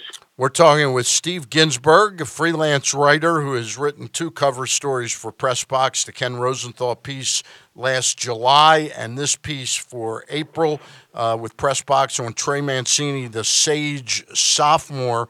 Let me focus on something you couldn't have foreseen is because he's a guy that figures to be right in the middle of the Orioles' batting order, especially at a time when the offense isn't producing that much. But Buck Showalter ended up taking this young player and saying, you know what? He's got, more so than anybody, the right skill set to get on base and be my leadoff hitter. And right now he's got the second highest, third behind Chance Sisco and Machado. But he's got an on-base percentage of .369. I dare say the Orioles haven't had a leadoff hitter with those kind of numbers in a long, long time. Yeah, normally you think of leadoff, you're thinking, the Orioles over the years, an Al Bunbury type, Yeah, like Brian Roberts. Brian Roberts. Exactly. But Trey's the guy that can get on. I mean, he started off slowly this year, but he's hitting 360 over the last week. So I mean, he's coming around. He's up to 273, especially in these times where the O's are offensively challenged. He's the type of guy that that you want up there. The guy that consistently will get on base, and he's that's the natural spot for him, especially on this club. Well, I don't think you want a Chris Davis up there. That no. He's offensively hurting right now, but he's a long ball hitter. I mean, you want a Mancini, guy who gets on, who can hit for average as well as power. Perfect leadoff hitter for the Orioles. Yeah, I mean, looking at the stat sheet for the Orioles, get a load of this. Trey Mancini with 11 strikeouts, 9 walks. Machado 12 and 9. After that, listen to these starting players. Well, Craig Gentry starts once in a while. 6 strikeouts, no walks. Adam Jones, 18 strikeouts, 2 walks. Scope, 19 and 1. Beckham 20 and 3. Caleb Joseph 14 and 1, and Rasmus 13 and 1. You can't win with a lineup that strikes out at that level and doesn't get on base. Yeah, I mean that's let's hope this thing turns around. I mean they're almost lucky to be 5-9 at this point, and 6.5 games back. It's early yet, but there's no way that those guys. I mean that's a pretty good lineup. I mean no one saw this lack of offense coming. So let's hope that they can turn this thing around, because there's no way that the guys like Scope can have a season like this. I mean, this is just they're all having bad stretches at the same time. Yeah. So I don't think this is something that this is sustainable. This lack of offense, because the pitching was the question. Now you're looking at the offense and going, oh my God, because it's they're just not hitting at all. It would be, you say it was not projected this way, it would be like if I hired David or Steve Ginsburg to write a cover story and they came back with a bust, Never happened. Never happened. Maybe with David would happen, but never me. All right. Hey, Steve, really appreciate it. I don't know why the month went by and I didn't think to have you on earlier, but I really appreciate you did a strong job on the Sage Sophomore. Oh, sure. It was a lot of fun. Give me a ring whenever you need another story. I love doing them. All right. Thank you, Steve Ginsburg. Okay. Thanks, Dan. All Bye-bye. right. Next up on the show is going to be Bill Ladson of MLB.com. He's got his new podcast on Adam Jones. We'll talk to him in just a minute. But right now, got to talk to you about one thing the Orioles haven't had so far are big bats. But you can stop by Big Bats at 216 St. Clair Place in Stevensville, Maryland, on your way to the Eastern Shore. They're Ken Island's original sports bar. My friend Steve Garland is back with us for a third summer of sponsoring our baseball talk show, and we talk nicely about his business because we believe in it. It's a little piece of baseball heaven, whether you want a burger, a steak sub, a sandwich, a salad, or soups. All there for you, and terrific sports ambiance. It's also a great place to watch the O's, the Nats, the Wizards, and the Caps during the playoffs. But any day of the week, they're open, and they've got sports on the TVs there. Great place. Again, Ken Island's original sports bar, Steve Garland's Big Bats Cafe. We thank them for their sponsorship, and we send you there knowing you'll love the food and you'll have a good time. When I think about things that have over-delivered in my life, I think about blueberry pie Oreos, I think about the first Kingsman movie, and now I think about Hammer and Nails in the Owings Mills Metro Center. My first trip to the Ultimate Man Cave Nirvana blew me away. When I got there, I went to the back room. Oh, this is where the magic happens. I got my first ever manicure and pedicure treatment. It was so relaxing. I understand why a lot of guys actually fall asleep back there. The seat was custom crafted for my comfort. I had a flat screen in front of me with noise-canceling headphones so I could watch whatever game I wanted to, and I was even sipping on a nice adult beverage. Then I went out and Tracy hooked me up with a really stylish haircut. She took care of me with the shampoo treatment, the hot steam towel. You can even get the close edge razor shave, all at Hammer and Nails Owings Mills. Memberships are available. They make a great gift. On Mondays, you can rent out Hammer and Nails for your corporate event. Trust me when I tell you, this is an experience all guys must have. Hammer and Nails, grooming shop for guys, now open in the Owings Mills Metro Center. This week on Section 336, we recap our opening day experiences. I'm focused on the game. I look over. Bert is leaned over on the guy with his hands up, rubbing under the guy's beard. What are you talking about? What? You don't remember this? No. Bert is... I overdo it on opening day, I think. Find Section 336 on iTunes and on PressBoxOnline.com and wherever you get your podcasts. The latest edition of Press Box is available now. On the cover, Steve Ginsburg profiles Orioles sage sophomore Trey Mancini after a breakout rookie campaign.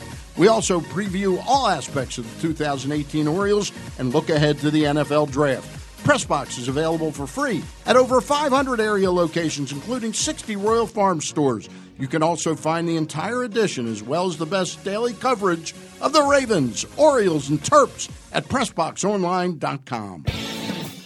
Hey, it's Glenn, and you might not know this, but we actually have a great wrestling podcast. Well, it's an okay wrestling podcast. No. Don't sell us short, Glenn. This podcast involves the main event, AJ Francis. That means it is the best wrestling podcast. Look, just because you're bigger than us does not mean you're better than us. It does not mean you're the main event. The brains are the one that brings people to the table when it comes to podcasts, so it's me who brings people to jobbing out. Are you kidding me? Aaron Oster from the Baltimore Sun and Rolling Stone, you're the worst. Literally the worst. Like, no one has ever tuned in for your opinion. Got real quick. It's Jobbing Out. Glenn Clark, Aaron Oster, and AJ Francis of the Washington Redskins. He's Terp. Every week we're talking pro wrestling. You can find it by going to Jobbing Out on iTunes or SoundCloud, or by clicking on the podcast tab at PressBoxOnline.com. We are back on the Bat Around on this Saturday morning, the 14th of April, and joining us now is a friend of the show. I'm glad to say that because he's not just a friend of Craig Heist. When I call him, he also comes on the show and is happy to do so. Our friend MLB.com's resident columnist and podcaster, that's Bill Ladson. Bill, how are you? Doing great. Thanks for having me, Stan. What are your thoughts real quick on the start the Yankees are off vis-a-vis the start that the Boston Red Sox are off to? I'm not surprised either. I mean, if you look at what's going on with the Yankees, they don't really have a bullpen. And their big hitters, with the exception of Aaron Judge, are not hitting. So, I think it's good that Aaron Hicks is back. But still, it's going to be tough to beat Boston. I mean, Boston's off to this great start, and they're doing all the things you need to do to win. Alex Cora is doing a great job. How do you figure Dellin Betances? He had that very emotional arbitration fight last year with the Yankees. You remember their president said some unchoice words about him, and it seemed it would fire him up and motivate him to have been great last year, and maybe that whole thing backfired. He wasn't great last year for large stretches of the season. He's not off to a good start this year. No, I think that really got to him, I think. And, basically what was said that, he couldn't be a good closer. Right. And I think we've seen that maybe that's true. When he was given the chance 2 years ago, he slumped badly. Mm-hmm. And now really since the second half of 2016. Right. Yeah, it's he hasn't been the same. So he's got to do something. I have to think it's mechanical because after that, it's been tough to throw strikes for this guy. I mean, I've seen this guy play quite a bit, and he can't seem to get it together. He can't seem to be consistent. I counted on him bouncing back this year, but I really thought the guy that was going to really end up being fantastic this year, because he was last year under the radar, was Chad Green. Is it that the expectations may be playing a factor there? I think in his case, it's too early. Yeah. I mean, with Betances, we've seen it for the last 2.5 years now. Mm-hmm. So I think I want to give Chad Green a chance before, we start saying anything. Let me see what happens at the All-Star break. Maybe, we'll find out the real Chad Green. All right.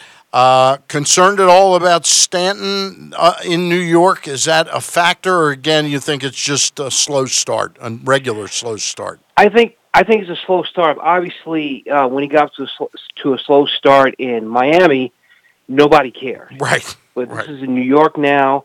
And, I just want to tell you this. Reggie Jackson got off to the same start in 1977. Yeah. And he ended up being a hero in the end. And I think, did David Winfield get off to a poor start there too? No, he didn't. He didn't. He actually got off to a fast start. Okay. It was what he did in the World Series. In the World Series. In the postseason. Yeah. And that's when the criticism started coming by the owner. So I think is a different story here with Stanton. Let's give it a break, and let's see what happens. All right. We're talking to Bill Ladson, who writes for MLB.com. And, Bill, just in advance of Jackie Robinson Day, when is that coming up? Sunday? Tomorrow? Tomorrow. It's tomorrow. Yeah. Go ahead. Yeah, and I recently spoke to Sharon Robinson. The story is up on the site, and it was great talking to her, and I can't wait for the day to come. How well does she remember her dad? How old was she when Jackie passed? Well, she was 24. Now, here's an interesting thing. She was 7 when Jackie Robinson retired as a baseball player. Wow. Her memories are as him as a civil rights activist. Uh-huh. So like her memories regarding baseball, she gets it from other people who tell her how great he was. And so she really doesn't have much memory of him playing baseball. Got a question for you about Jackie Robinson Day. I thought when I heard the idea of retiring his number permanently throughout baseball, and each Jackie Robinson Day, everybody would wear 42. I thought the idea of retiring the number permanently was really a great idea by Bud Selig or whoever came up with the idea in his office. But a couple of years ago, I was talking to Charles Steinberg. You know Charlie, don't you? Well, I heard of him. I know he used to be with the Orioles. Right. Well, Charles and I were talking. He was a special assistant to Larry Lucchino for a long time, then he was loaned to Commissioner Selig and worked for the commissioner for some time. He and I got talking about this. How would you feel? Which way do you think would be a more special way to salute Jackie Robinson and honor him? Retire the number permanently, or each year allow one player per league to be awarded that number and wear it the entire season? Wow. I think they're both. I think they're both very powerful. Yeah, I think I would prefer have the one day where everyone wears a uniform. Now, I know when it first happened, Mariano Rivera was still allowed to wear it until he retired. Yep. So, which was good. But I like the fact that everyone wears it for for a day. Yep. And then no one else wears it the rest of the way. I like that way. Okay, I understand that. My idea is certainly different, but it's meant in no disrespect. It's meant as a different way to honor him, where kids and fathers would sit there and they'd go, "Why is that guy wearing a red 42 and nobody else is wearing that?" It just seems it's a different way to skin the same cat in a way, Yeah, I got you, but I like what they're doing now. All right. And that's about it. All right. Now, you also, in honor of Jackie Robinson Day, which is coming up, you you took the time to go to Yankee Stadium last week, which I know is not a bad assignment for you. Any chance you get to go to Yankee Stadium, but you sat down, had a sit down with Adam Jones. That's correct. It was one of the best talks I ever had with a sports athlete. Yep. And, basically we talked about, his time with the Orioles. I mean, you know what? I get the impression, now he did not say this, but the way he was talking, I get the impression that he really loves playing for the Orioles. Yeah, I do too. He just wants to win. Yep. And, it'll be interesting to see what the Orioles do the rest of the way. Now, it's early, but they need some pitching. So, hopefully with Alex Cobb there, things will get better. We'll see. He's making his first start of the season today at Fenway Park at 1:05, and he will face Hector Velasquez. I don't want to get off the Adam Jones thing, but last night, Chris Tillman, just absolutely awful. I mean, I'm not saying anything nobody knows. Since July 21st, 2016, that was the day, Bill, the day he raised his record to 14-2, lowered his earned run average to 3.18 by beating the Yankees. Since then, he's gone 3-13, 147 innings pitched, 191 hits, 117 earned runs allowed, 30 home runs. Since that date in 2016, 7.16 ERA and a WHIP of 1.82. Wow. I'll tell you, you know what, though? It seemed like, Buck Showalter had this confidence in him in hopes that the magic of 2016 would come, the first half of 2016 would come. And I totally understand that. I would probably do the same thing. But, you almost got to give up in a sense or you want to compete in the race. Yeah, no question about it. The good news for them is they finished in last place last year, but they competed for a while last year, and they never had 3 or 4 starters pitching well at the same time. If Cobb gets out of the gate, that'll be 4 decent starters in their rotation, and one of them, Bundy, pitching at an extremely high level. Right, and you have Andrew Kashner too, which Adam Jones thought was a great deal. And I think again, it's still early. Let's hope that things will improve. Before we let you go, I wanted to just get back to this Adam Jones thing. I think there are 2 people that really needed the Alex Cobb signing. Well, 2 people in addition to Alex Cobb himself were Buck Showalter and Adam Jones. I think those were 2 people that really needed to be convinced that Oriole management, under some new eyeballs now with John Angelos kind of running the baseball show, that they were going to be committed to trying to put a winner on the field. And I think Alex Cobb's acquisition may have, won Adam Jones's heart back over a little bit. Yeah, I think so. I mean, Adam Jones realizes that, going into spring training, pitching-wise, this team did not look good. Yeah. But after getting Cobb and Kashner, I think that convinced him, hey, we can possibly compete. That's all he now, wants they're off to to do. A slow start, but let's see what happens. I mean, they have to stop striking out too. I mean, as the hitters. So Davis, Chris Davis has to improve as well. There's a lot of improvement that's need to be made all around, not just pitching. We'll see what happens. Before we let you go, did the topic of what happened at Fenway Park last year come up with Adam? Yes, it did. The racist taunts. But he was more Phil. I thought he was more calm, more than anything else. Now, he talked about, yes, I was angry, but let's have a talk. Let's have a conversation. There's no need to be drunk and say nasty things. Yeah.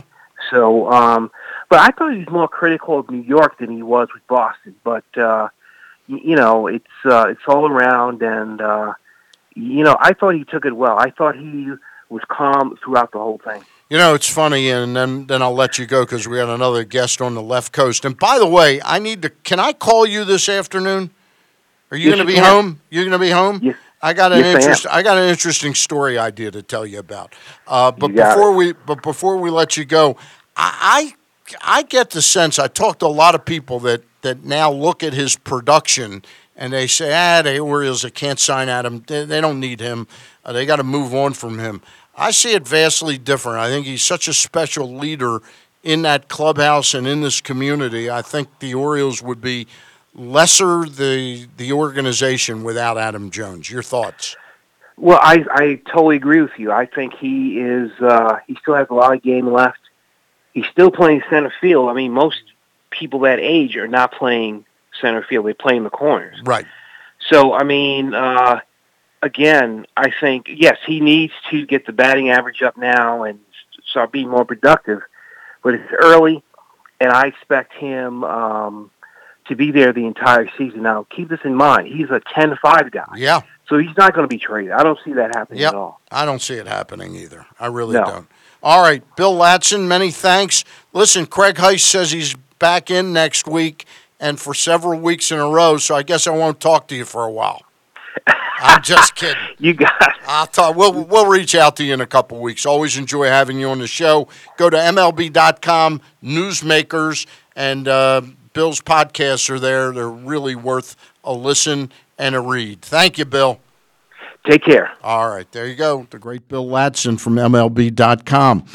Next up on the show is going to be our friend Andy Dolich, who we're going to reach out to in just a moment. And reason we have Andy on every so often is, number one, it's nice to get somebody who gets up early in the morning on the left coast. And Andy lives in the San Francisco Bay Area, and he's a longtime management type. He's been an executive in all four of the major sports, MLB, the NHL, the NFL, and the NBA. There aren't a lot of people that can say that. He's one of the smartest guys I know when it comes to sports business.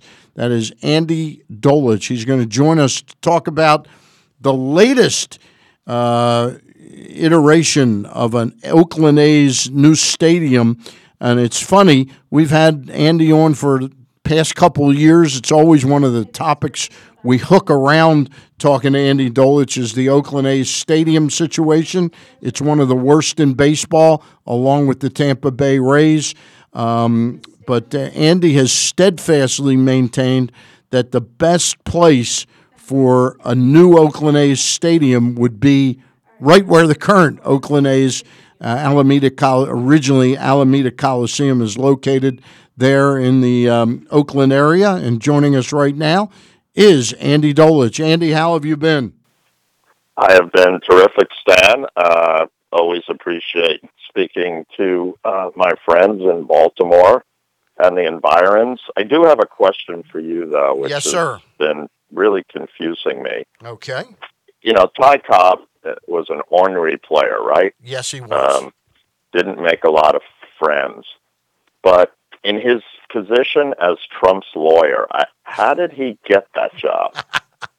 I love it. I just don't get it. I love it, yeah.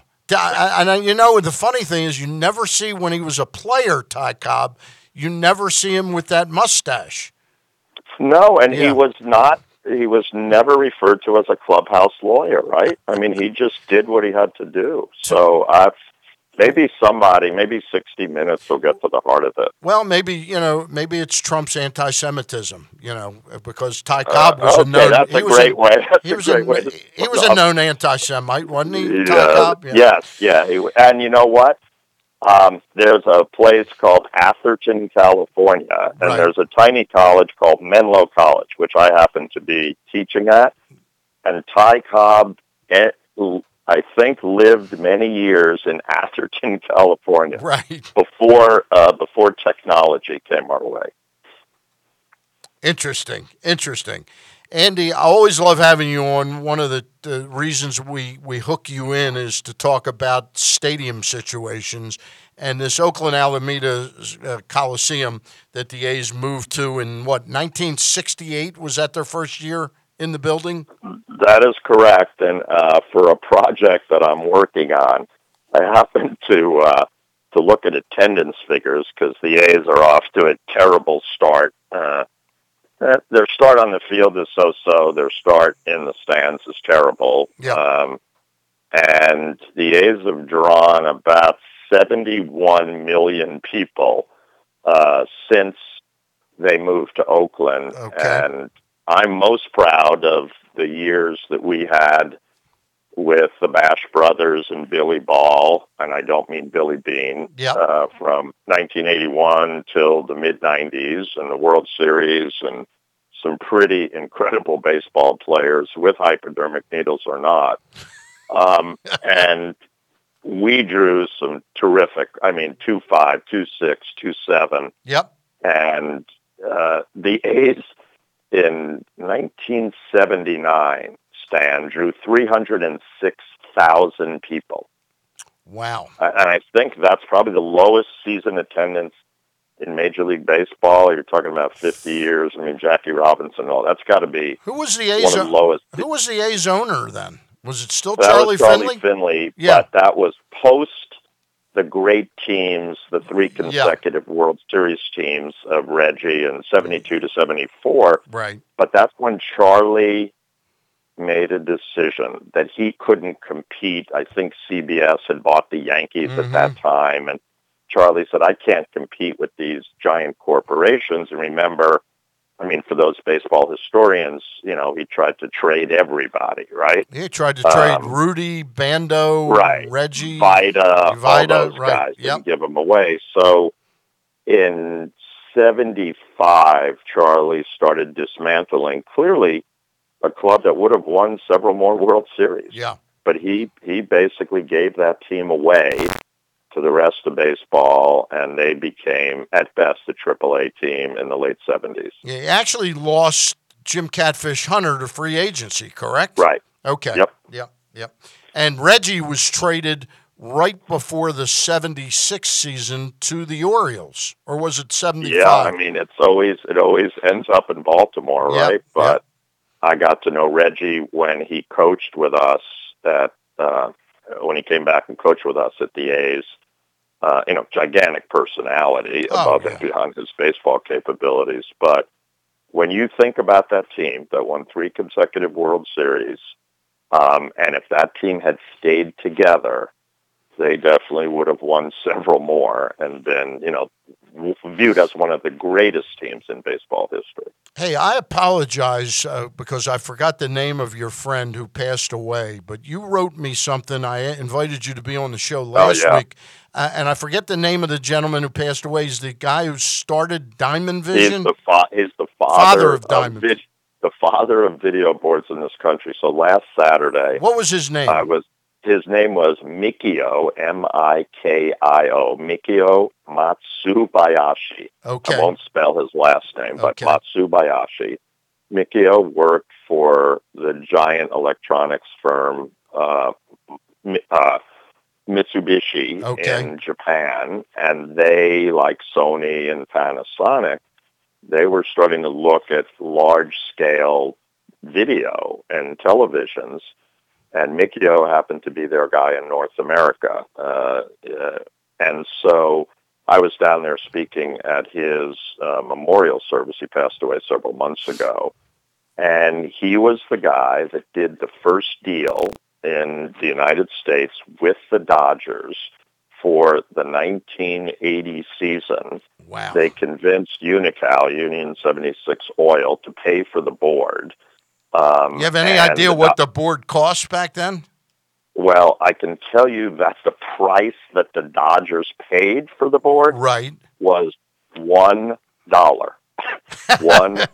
Oh, because it was important to get it done and get it out there. Yeah. Exactly. Several years later, we did a board in Oakland. We were one of the first teams, but the Dodgers were the first team. And they did it because it was L.A., great ball club, the market, Hollywood. Today the boards are $10, $20, $30 million a piece. But you go to any ballpark, if you can believe it or not, Stan, there's about 30,000 boards at sports venues. That in the figure, United when States. you wrote that to me last week, that figure blew me away that there's 30,000 video boards of that caliber. And now it's everywhere. Yeah. I mean, it's inside the stadium, it's outside the stadium, it's on interstates, it's in the clubs, it's in the locker rooms at various sizes.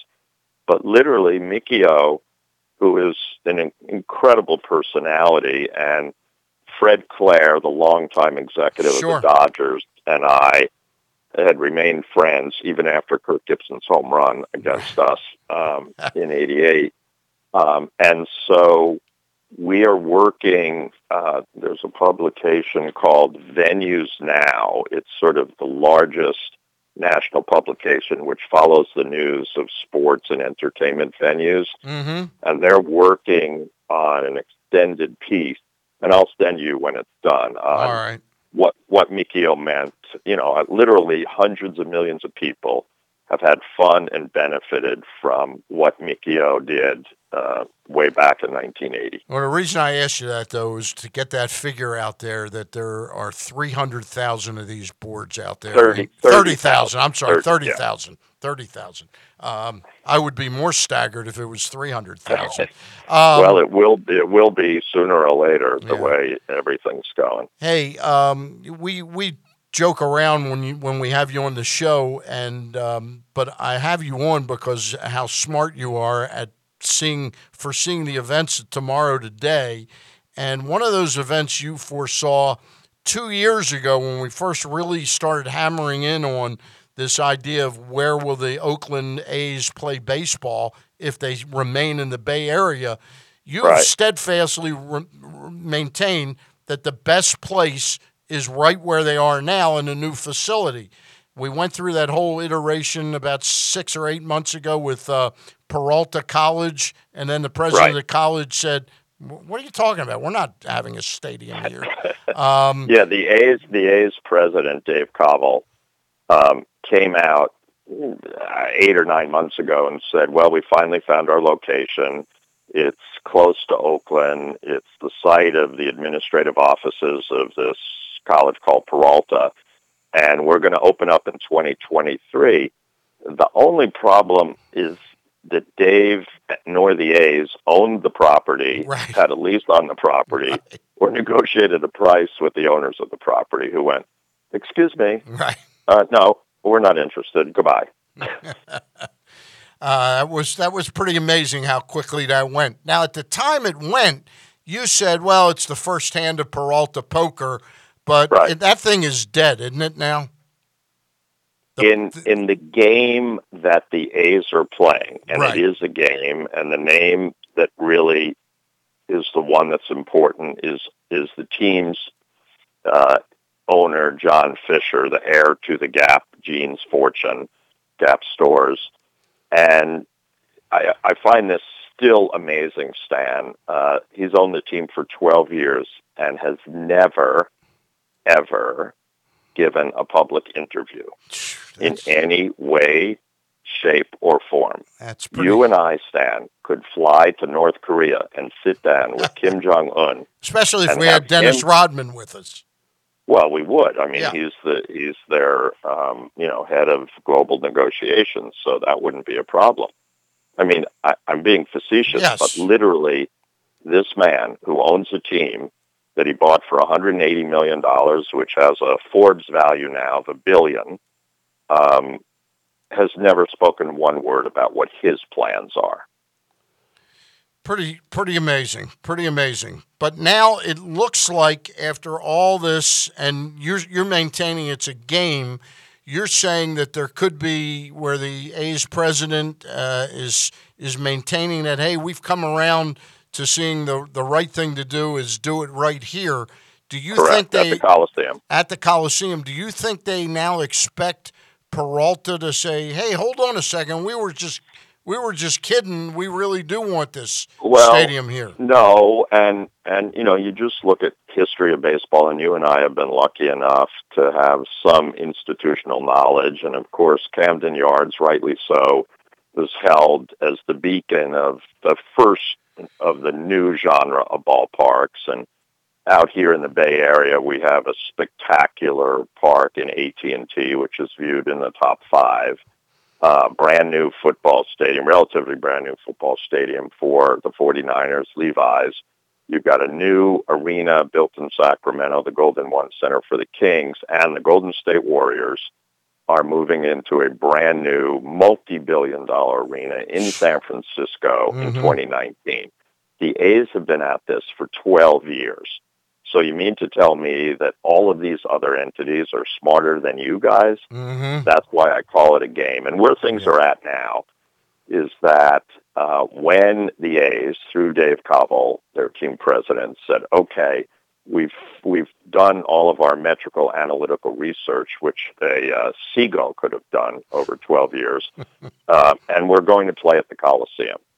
So he meets with the mayor several weeks ago, Mayor Libby Schaaf, and she goes, this is great, except I'd like you to include Howard Terminal, which is near Jack London Square, near the water, and look at that. And I'm going to give you an extra year to do the research on which of these 2 locations you choose to build at. Okay. The A's then said, hey, we have a good idea.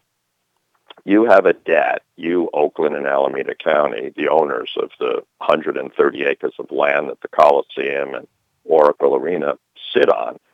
We'll retire the debt, which is about $135 million. And you, the city and the county, will give us the land for free. And that's why I say a game. And if I'm the city or the county, I go, oh, nice ante. Right. But there's no way you're getting this for $135 million. Are you crazy? Yeah. So that's where it stands now, in that the A's have an exclusive negotiating period through the end of this calendar year, not the baseball season, in which to make a determination of which of the 2 sites, the Coliseum, which clearly has been, is, and always will be the best, the most viable location, or Howard Terminal, which is the mayor's location that she wants as a priority. And I'm not sure anybody saw this on the East Coast, but early this week... This is the story about the trams?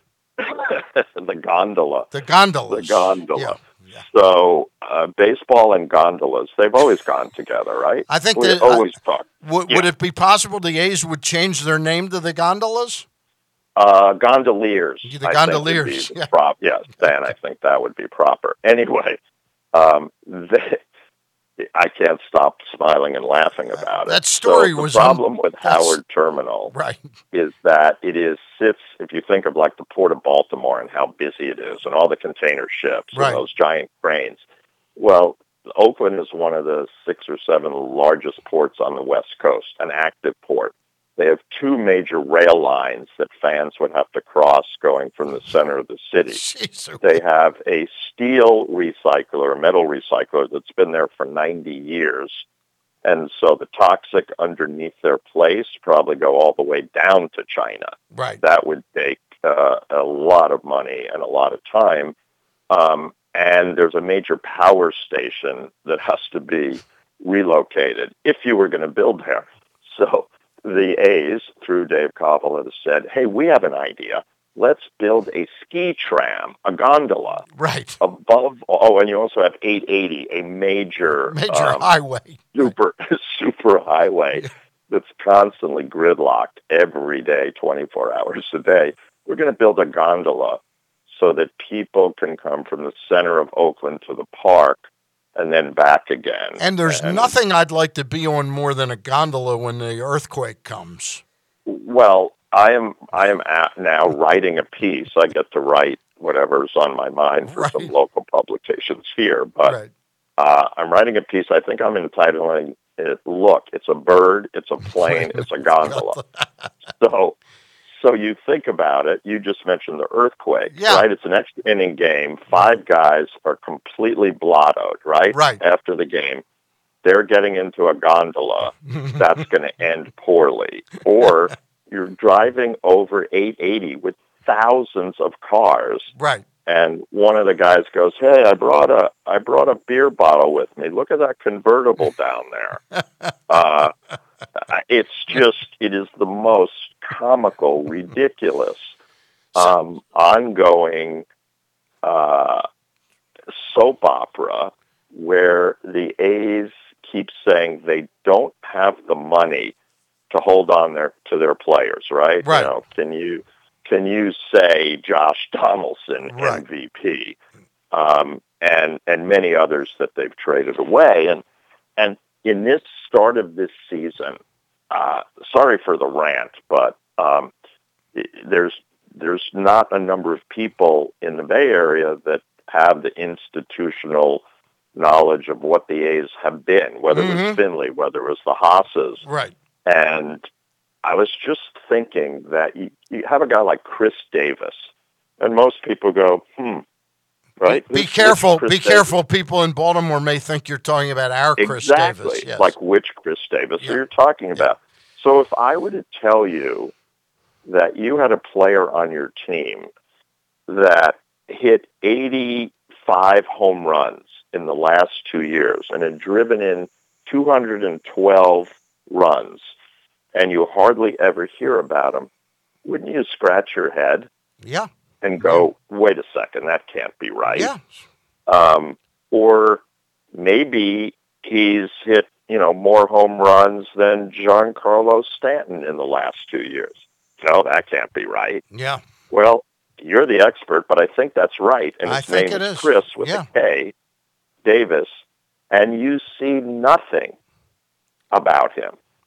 I helped publicize the Bash Brothers, which helped make me and a lot of other people happy. Yeah. How do you not take a player like that and market the heck up? Yeah. All they talk about is we're rooted in Oakland, and people now are going, well, maybe you're going to be uprooted from Oakland. We're talking with Andy. We're talking with Andy Dolich, sports business consultant now, longtime executive in all four major sports. Andy, we're bumping up against getting out of here, but I got to ask you one question.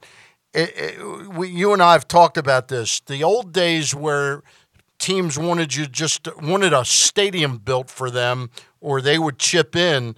Those days are long gone. Now what people want is not only the stadium, they want the development rights of a whole neighborhood where they can retail, exactly, live it. Yeah, absolutely. So given that reality, that $175 million or $135 that you say that Oakland is saying, nice shot at anteing that up, but there's no way you're getting that. What is the real value to a sports franchise that would then own a new stadium and have all the ancillary revenue streams?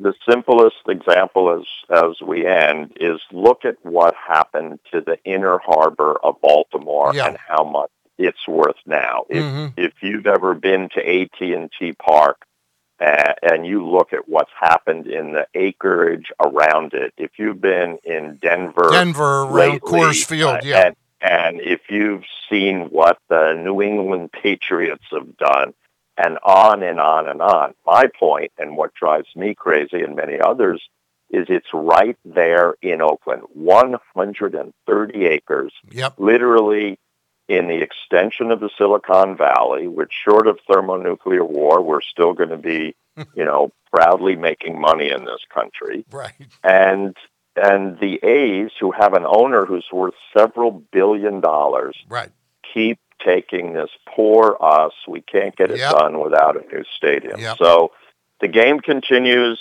The good news is we'll be able to keep talking about it. And I just want to salute Jackie Robinson. I was born in 1947. How he changed the face, literally, of baseball and the type of person that he was after baseball. We should never forget that. Thank you, Andy Dolich. Always appreciate reaching out to you and that you're receptive to coming on, and I especially appreciate the gift. Okay, you got it. Bye, Sam. All right. Andy Dolich. There he goes. One of the smartest men in sports I've ever met. That is some amazing story out there in Oakland. how the A's, owned by a guy worth several $1 billion, and they're going to try and make it seem like that's a real great opportunity for the city of Oakland, that they'll retire a $135 million debt for a size 130-acre parcel of land that they could develop. All right. Big Bats, my final time of the day to thank Steve Garland for coming on for his third straight year. Starting next week, we'll have our monthly visits with Steve, where he gives us the Bay Bridge traffic on the way down to the Eastern Shore. We'll start to do that next Saturday. It's Kent Island's original sports bar, Big Bats Cafe. Whether you're in the mood for a great sandwich, sub, salad, or a burger, delicious burger, it's a little piece of baseball heaven. It's called Big Bats Cafe, located 216 St. Clair Place, Stevensville, Maryland. You can also go out on their deck and watch games out there in the outside bar.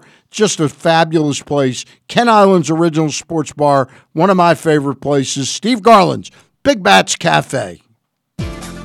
Visit Buffalo Wild Wings weekdays from 11 to 2 and take advantage of their new 15-minute lunch guarantee, or your lunch is free. That's right, free. And with a 15-minute lunch guarantee, that means less time waiting and more time eating delicious B-dubs before you gotta get back to the office. Buffalo Wild Wings, White Marsh, Owings Mills, and Westminster. Wings, beer, sports. Available for dine-in orders at participating locations for a limited time. See restaurant for details. The latest edition of Press Box is available now. On the cover, Steve Ginsburg profiles Orioles sage sophomore Trey Mancini after a breakout rookie campaign.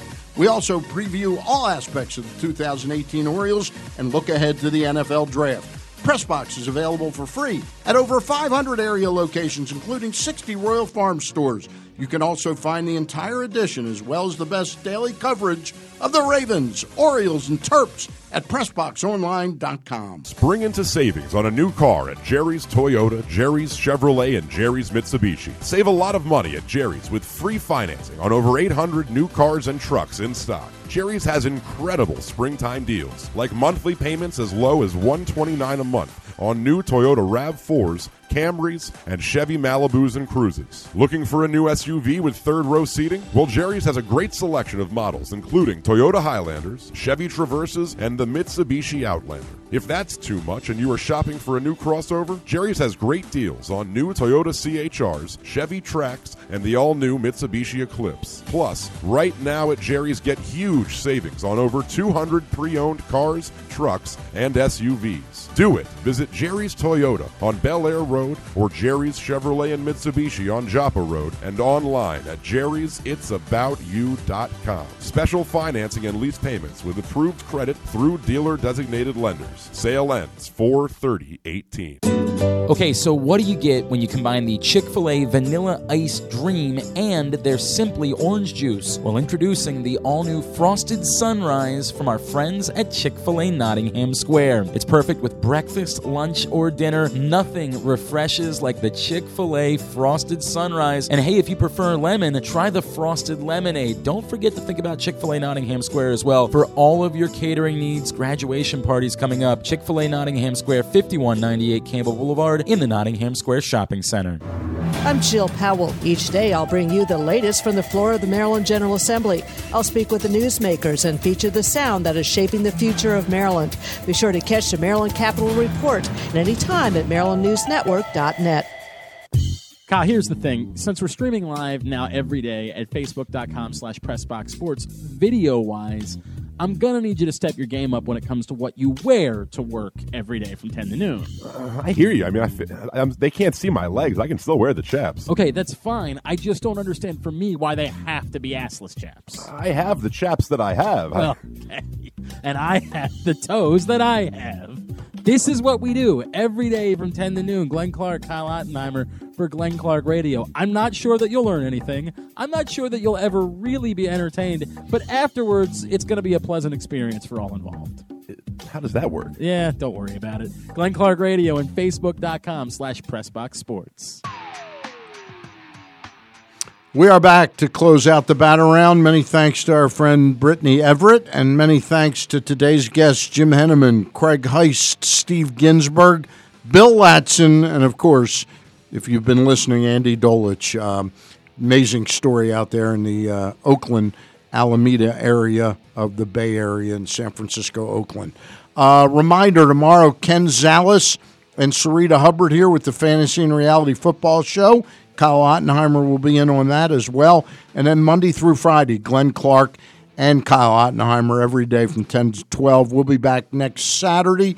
Tomorrow, Inside Press Box. We've got a very interesting show tomorrow on WMAR Channel 2 in Baltimore. It's John Eisenberg from BaltimoreRavens.com.